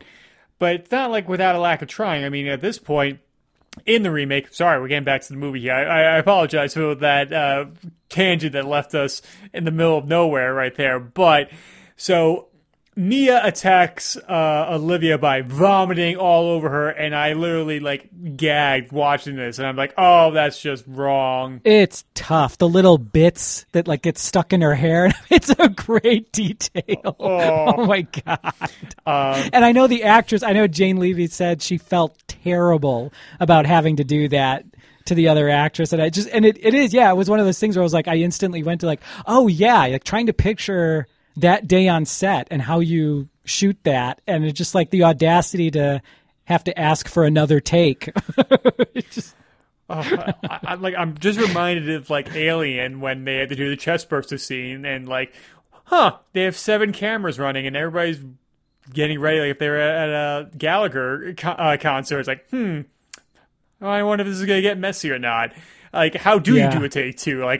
You can't do that probably in the same day. How much do you... No, I mean, this is one of the things I admire about the movie is the commitment to practical effects, because, and I'm sure even at the level you and I are working at, I mean, we're both well aware that the second you introduce any kind of practical effect, even something just as simple as fake blood, you have just doubled or tripled the amount of time you're going to be shooting that day, because if you do have to do something more than once, everything's got to be cleaned up, a costume has to be changed, and the reset is substantial for just something as simple as a couple of spritzes of fake blood. So to have set pieces on this scale and to not just and to resist that temptation of, look, it'll be cheaper and it will be faster to do this digitally. Oh man, it's just, I'm blown away by so much of this, about just the logistics of it and thinking about the production. And I know, because of how harrowing the making of the original films was, Bruce Campbell sent an email out to the whole cast to be like, hey, you have no idea what you're in for, so let me try and break this down for you, because you will probably never make another movie like this ever again in your entire career. And just the physical demands that it put on the cast. And I'm pretty sure I remember Fede Alvarez telling a story about Jane Levy at some point just having a full on breakdown, and after they had called cut and everyone else left the set, and she was just sitting there covered head to toe in gore, just all curled up. And when someone approached her and said what's going on, and she's like, I really just need to be alone. And so they just left her, and as everyone else filed out in this horrible, the cabin set surrounded by all of this viscera and whatever, and she just had to sit there. She just had to compose herself, because she was having a really, really, really tough time. That it's crazy, but it's, like I said, I admire it. I admire the commitment to that part of the production. Yeah, I mean, for the most part, I've done digital blood if I had to blow up somebody's head, because it's just easier that way. And because all right, I don't have to reset this. And plus, I'm shooting at my school. So, you know what? All right, I'm not going to paint the wall of the stairway in fake blood. And the RA comes wondering, what's going on here?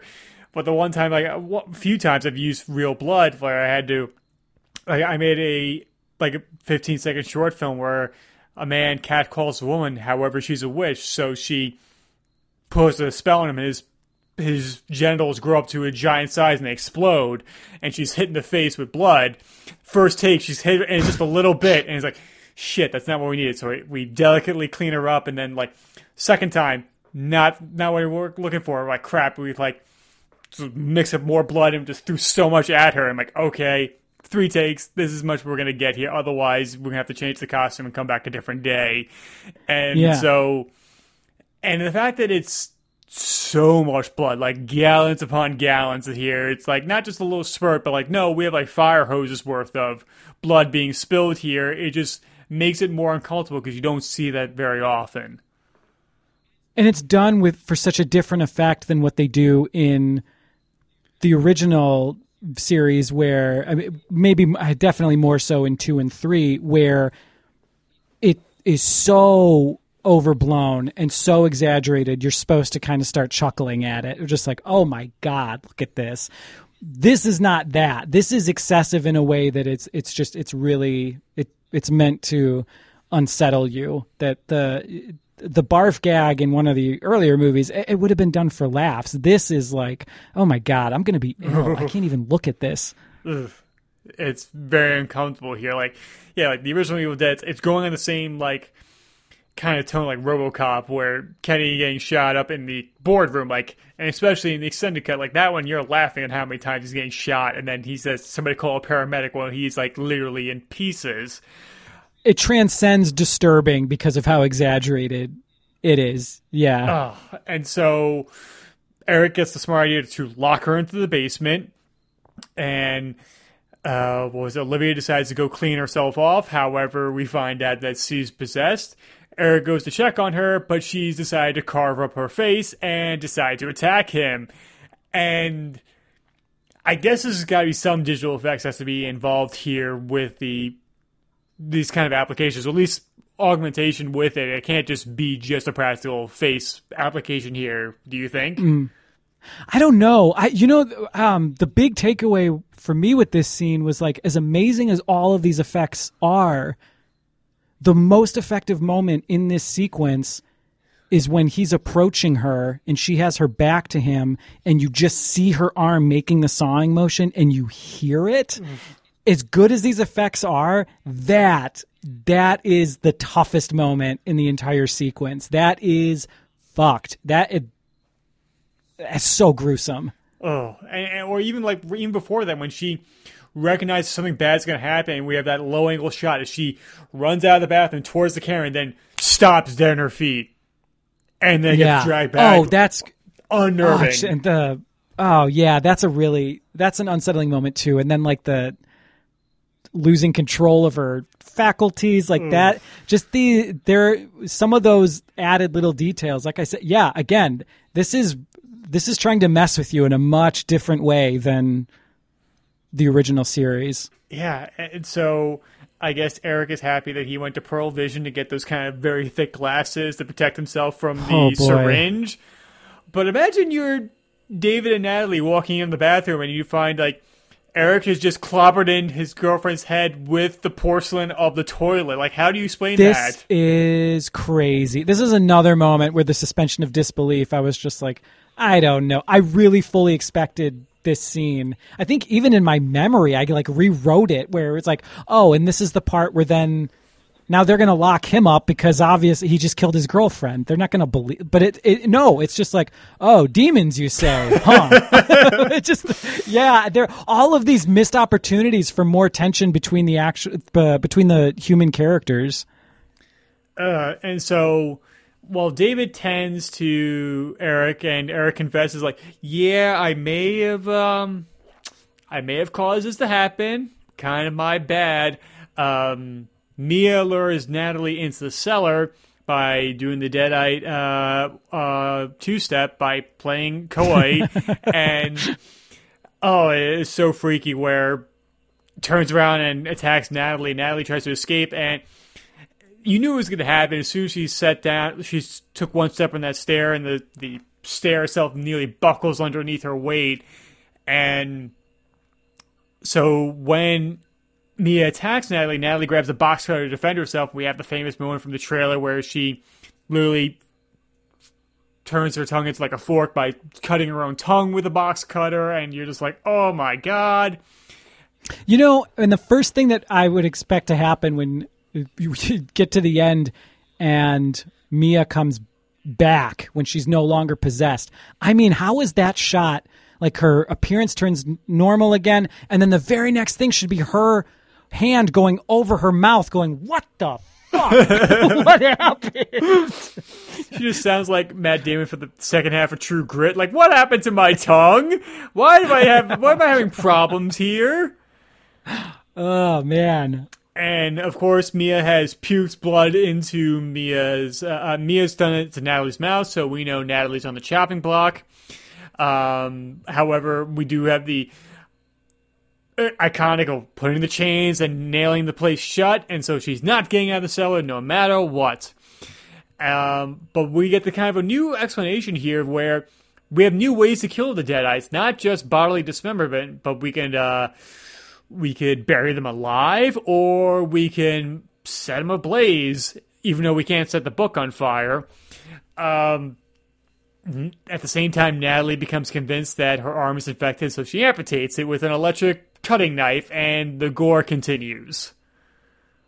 Again, very, very, very good scene. It's just, but at this point, this is where it really starts feeling like variations on a theme, like some version of something we've already seen at this point. It's just, it's not ramping up in the way and it's not that I want it to go like further. It's like I was saying earlier, I think they show their hand too early. I see the puns, Tim. I can't do this. It's just wherever I go, puns follow. So don't feel bad. That is my magical power. Well, we'll blame it on that. But yeah,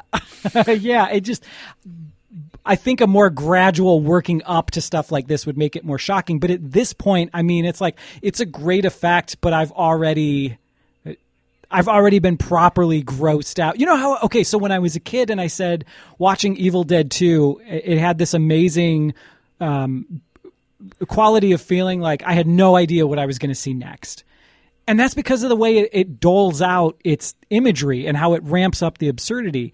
With this one, by this point in the movie, I felt pretty comfortable with, like, I think I know what I'm going to see next. And I have some idea of how it's going to look and how much blood there's going to be. And, like, I don't know. It's not that I was, totally checked out or anything, but I don't, not as invested in this as I would have liked to have been. That's fair. I mean, because I think one of the earliest images I saw of this movie is of Mia poking her head out from the cellar. I mean, that's one of the promotional images that recognizable, like, oh, that's an Evil Dead movie. That's an Evil Dead moment. Of course you would want to steer into that. Yeah. But then, of course, the possessed Natalie shows up with a nail gun and... Okay, so that part, again, a great sequence. It's all shot and it's all, I was going to say executed. Now I'm doing this on purpose. It's just...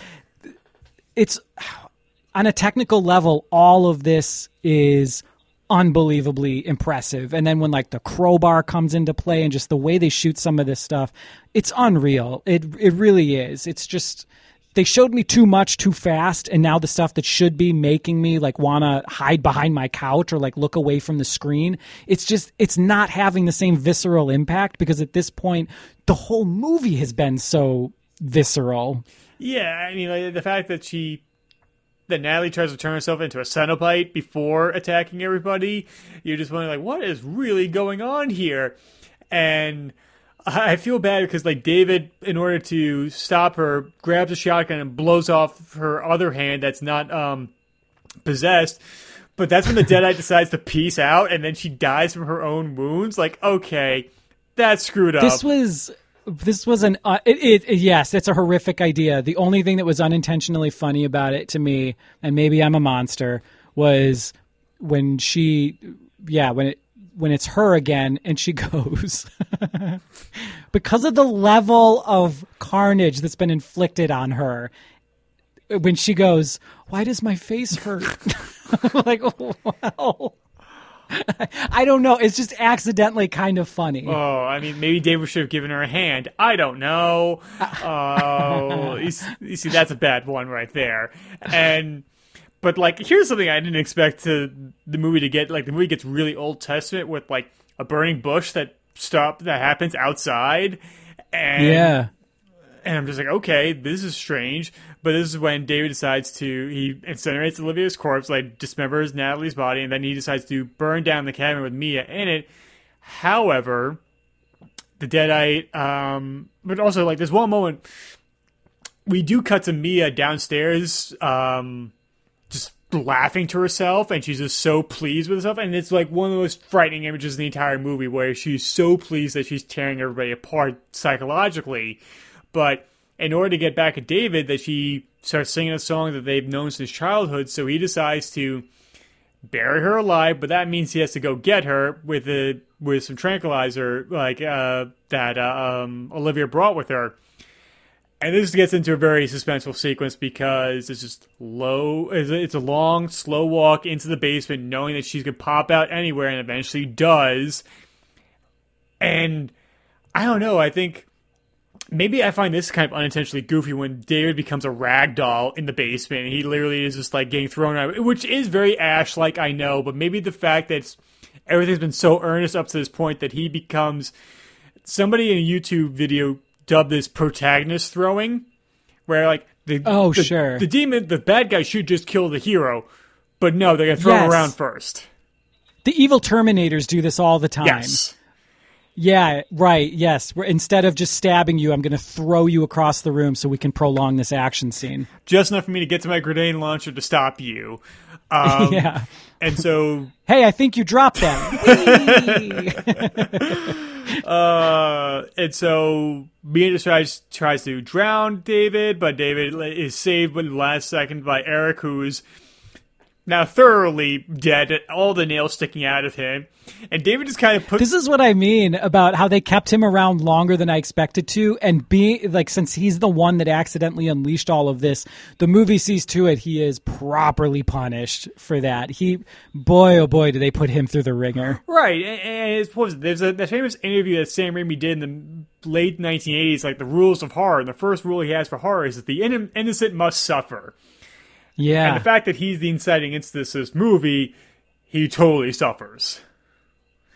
And so now that Mia's been knocked out, he decides to bury her alive. Oh, and it's such a freaky moment when Mia wakes up and starts to taunt him. Well, she has a plastic bag over her face. Yeah. That's really uncomfortable. I don't know how you feel about that. No, it's great imagery. And that was another thing where I was just thinking about, like, man, how'd they shoot this? Because it's just that actress. She's amazing. And just, I mean, separate from the performance itself, which I think is really strong, but just the willingness to go through with all of this, that they actually did bury her, that's real. They did that. And then how the finale plays out and what she gets subjected to, just that she was game for all of it. And like, oh my God, so much respect. Yeah, and you just wonder, like, why is she not a bigger name? Why is she not, like, starring in so many other big horror movies or just big movies in general? The fact that she is such a willing participant in the filmmaking process, you feel like, why isn't she a superhero? Because she seems like the kind of person who's willing to be suspended in a harness for 20 hours a day in order to get a shot. But, so, yeah, like, how she's like, yeah, your mother's, like, it is the old Exorcist claim, like, oh, your mother's waiting for you in hell. Like, it is old hat, but the fact that she plays it so straight with the plastic bag on, yeah, it's really uncomfortable. But he buries her, the flaming tree goes out, he's able to defibrillate her with a battery, and she's exorcised a demon. But did you believe it really was gone? I guess I did, just because they had made such a to-do about the, like you said, the burning bush and the burial, and there's a lot of steps involved here. I mean, I guess I wouldn't have been that surprised if it had gone either way, but it was like, I think I don't really remember on my first viewing maybe I was more skeptical. On this viewing, if anything, my memory of it was like, oh, I think she comes back earlier. I think there's still a lot of movie. Like, she becomes the protagonist for like the whole final part of the film. That I remember David was out of there at a certain point, but it's like, oh shit, no, it's over. This is the end. Like, it's so, yeah, I actually was expecting the turn to happen much earlier than it did. Right.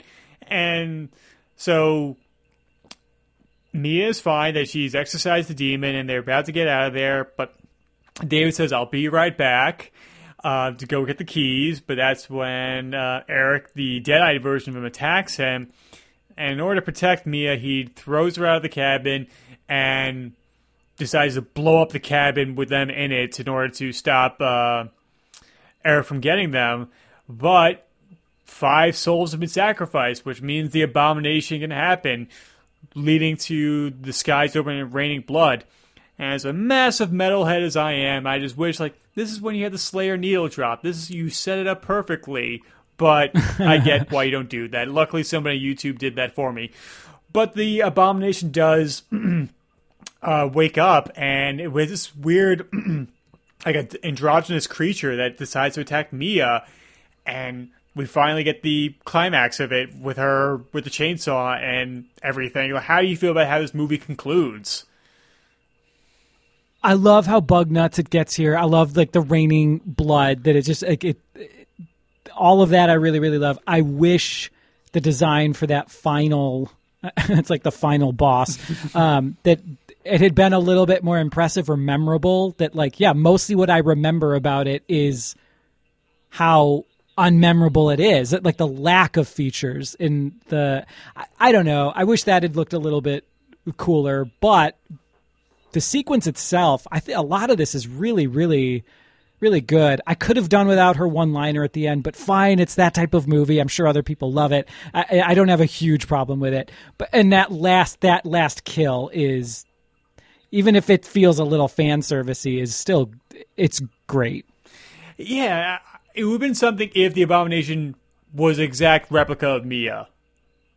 Like, say if it was anything, just something a little bit more creative. It should have it would have been really cool, like, to walk out of this with like, I mean, that being the iconic creature or one of the iconic visuals from the movie, and instead, it's like you almost forget that part even happens. I had totally forgotten that creature, and it's not that long ago I saw this movie. I mean, I saw it the year it came out, so like. Oh God, Tim, no, this is depressing. Is it so weird? 2013 feels like, yeah, that was a few years ago. Oh man, I guess it's been a minute, but yeah, I did not remember that whole last part at all. I think I just had another gray hair sprout out when you said that. I'm like, I hope you're happy about that. I know. Yeah, and so the fight of it is. It's fine. I mean, like the fact that she's pinned underneath the Jeep at one point, she literally tears her own hand off. Like, ouch. Yeah. And sure, it's a engineered fist pump moment when she says like eat this, motherfucker, and she buries this chainsaw into the abomination's mouth and cuts it up into pieces. And of course, the abomination melts back into the ground. Raining stops. The movie ends. But then, of course, we have the post-credit scene with Ash just turning to the camera saying groovy, and I imagine it was literally like he had 5 minutes when he was not shooting a scene in Burn Notice, and they just put him in the closet and shot that. I didn't need it. I mean, it's like, I guess I know a lot of fans feel like that's him giving his stamp of approval on the movie. It's fine. Yeah. I know, you think about the ending of some of the other movies, though, and how absolutely, I mean, they really dial it up to 11. And I can appreciate that this movie's trying to do a similar thing in a different way. That it's not about the giant monster that comes crashing up through the floor. That like, we're going to go it's going to feel bigger than the rest of the film, but we're going to try and approach that in a different way. But there is, I don't know. Like I said, I love the setting of it. I love the blood. I love all of that. There is something just a little bit underwhelming about that last battle. Right, and apparently there was an alternate ending where after she defeats the Abomination, she's walking down the road and collapses of exhaustion. She's found by a trucker, and then she wakes up in a hospital, and the camera just kind of pushes in on her while she wakes up, and she looks kind of suspicious. So you wonder, like, is it really over or not? But I think going out on, like, the, I guess, happier note that all your friends and family are dead, but the sun's out. I guess that's the... Yeah, well, and then the other thing is, like, then there's that part where the doctor comes in and he's got, like, a piece of a tree branch in a plastic bag, and he's like, we found this inside of you. Do you want to explain? And then it cuts to credit. You know what actually, though, you know what that just reminded me of is there is an extended cut of this movie that is, it's not like ridiculously hard to get a hold of, but it's not as accessible as I thought it was going to be. But apparently it does improve on a lot of the things that we've been complaining about, that I think there maybe are some more character moments in there, and that a lot of the how the Deadites work and the rules of all of this, a lot of that stuff connects a lot better or makes a lot more sense. It's just I would be really curious to see that version of the movie. Was that like a leaked work print version of the movie? They did there is an official release. Like I think I looked for it on Amazon, and I could get it shipped from like a third-party seller, and just thought, like, for a movie I only kind of like, and I mean, like, listen, I love your podcast, but like I wasn't gonna buy it just for. That's totally for fair. I do not besmirch you for that. But so, like I said, it's not impossible to find. It's just like, but it's not an option when you rent this digitally, like I did. Like it's not only the theatrically released version. So, just not as accessible as a lot of other director's cuts or alternate versions of certain movies. It is curious because, like, I guess, like, none of the other movies are longer than 90 minutes. Like, this is technically the longest one of it at, like, what was it, like 92 minutes. So maybe that was just, like, a mandate either by studio or Raimi or Tapper. Like, yeah, you can cut this down a little bit, where maybe we wouldn't have so many nitpicks this movie if it was a little longer. Like, I get 3-act structure, each act being 25 minutes, 35 minutes in length.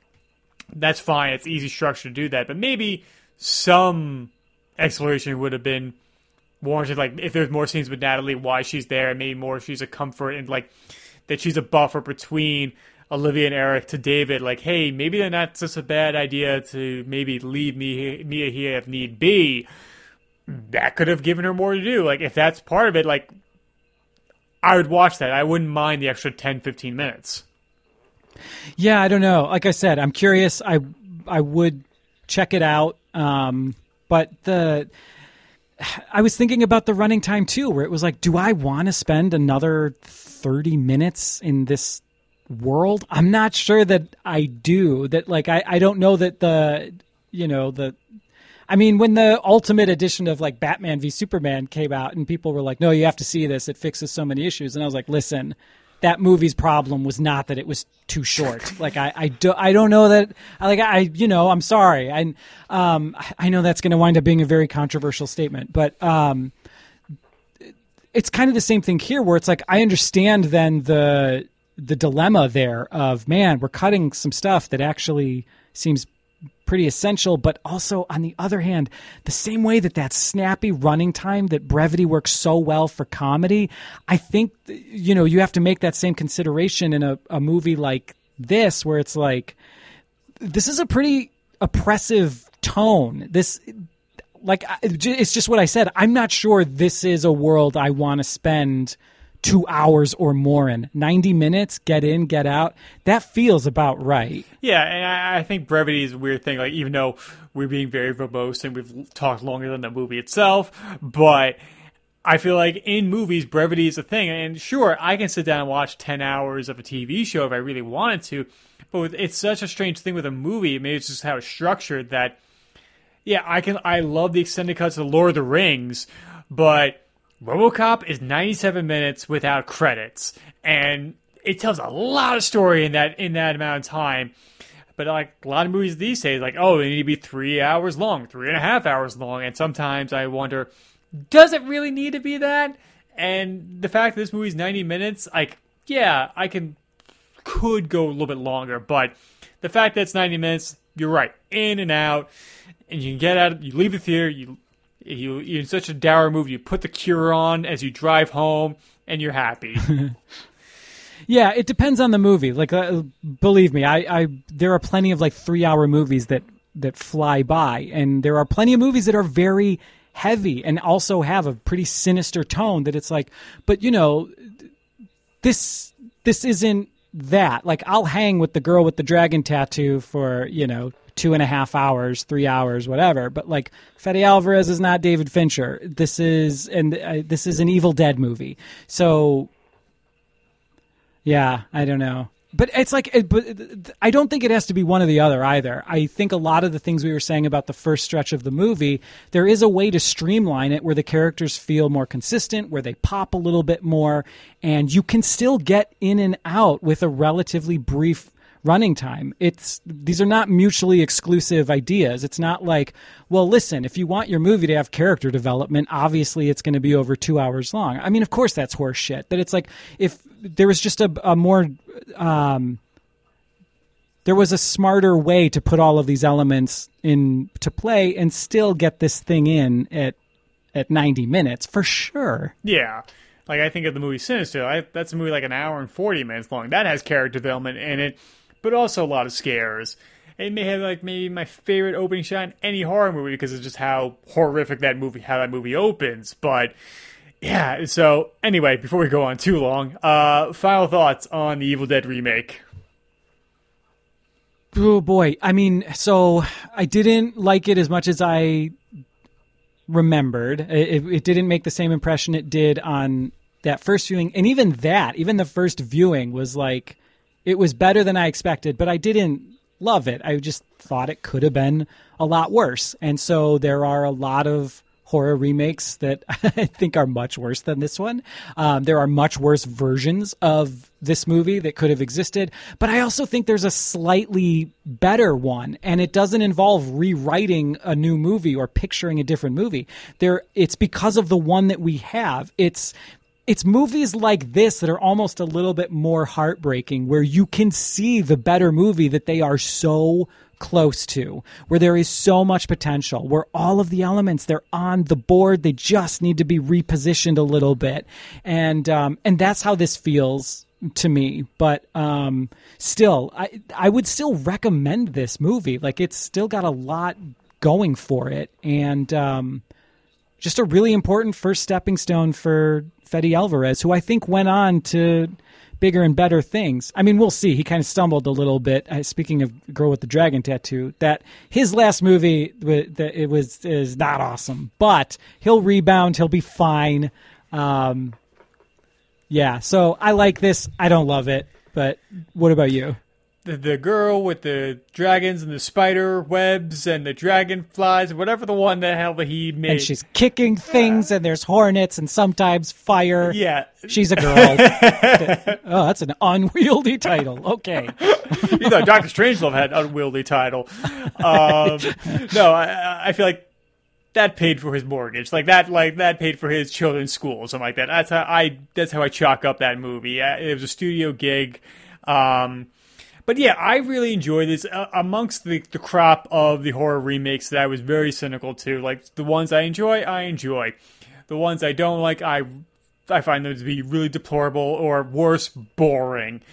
And this one I find like it's a lot better. Like, yes, it is playing on similar beats of the original movie, but the fact that they were wanting to do something a little different, like maybe the fact that it's trepidatious and being too different holds it back. Like we said, like there's so much potential, like you could do so much more, and maybe it's a little safe in some of the decisions. But the choices they do make, like a lot of it being practical effects, I highly recommend that.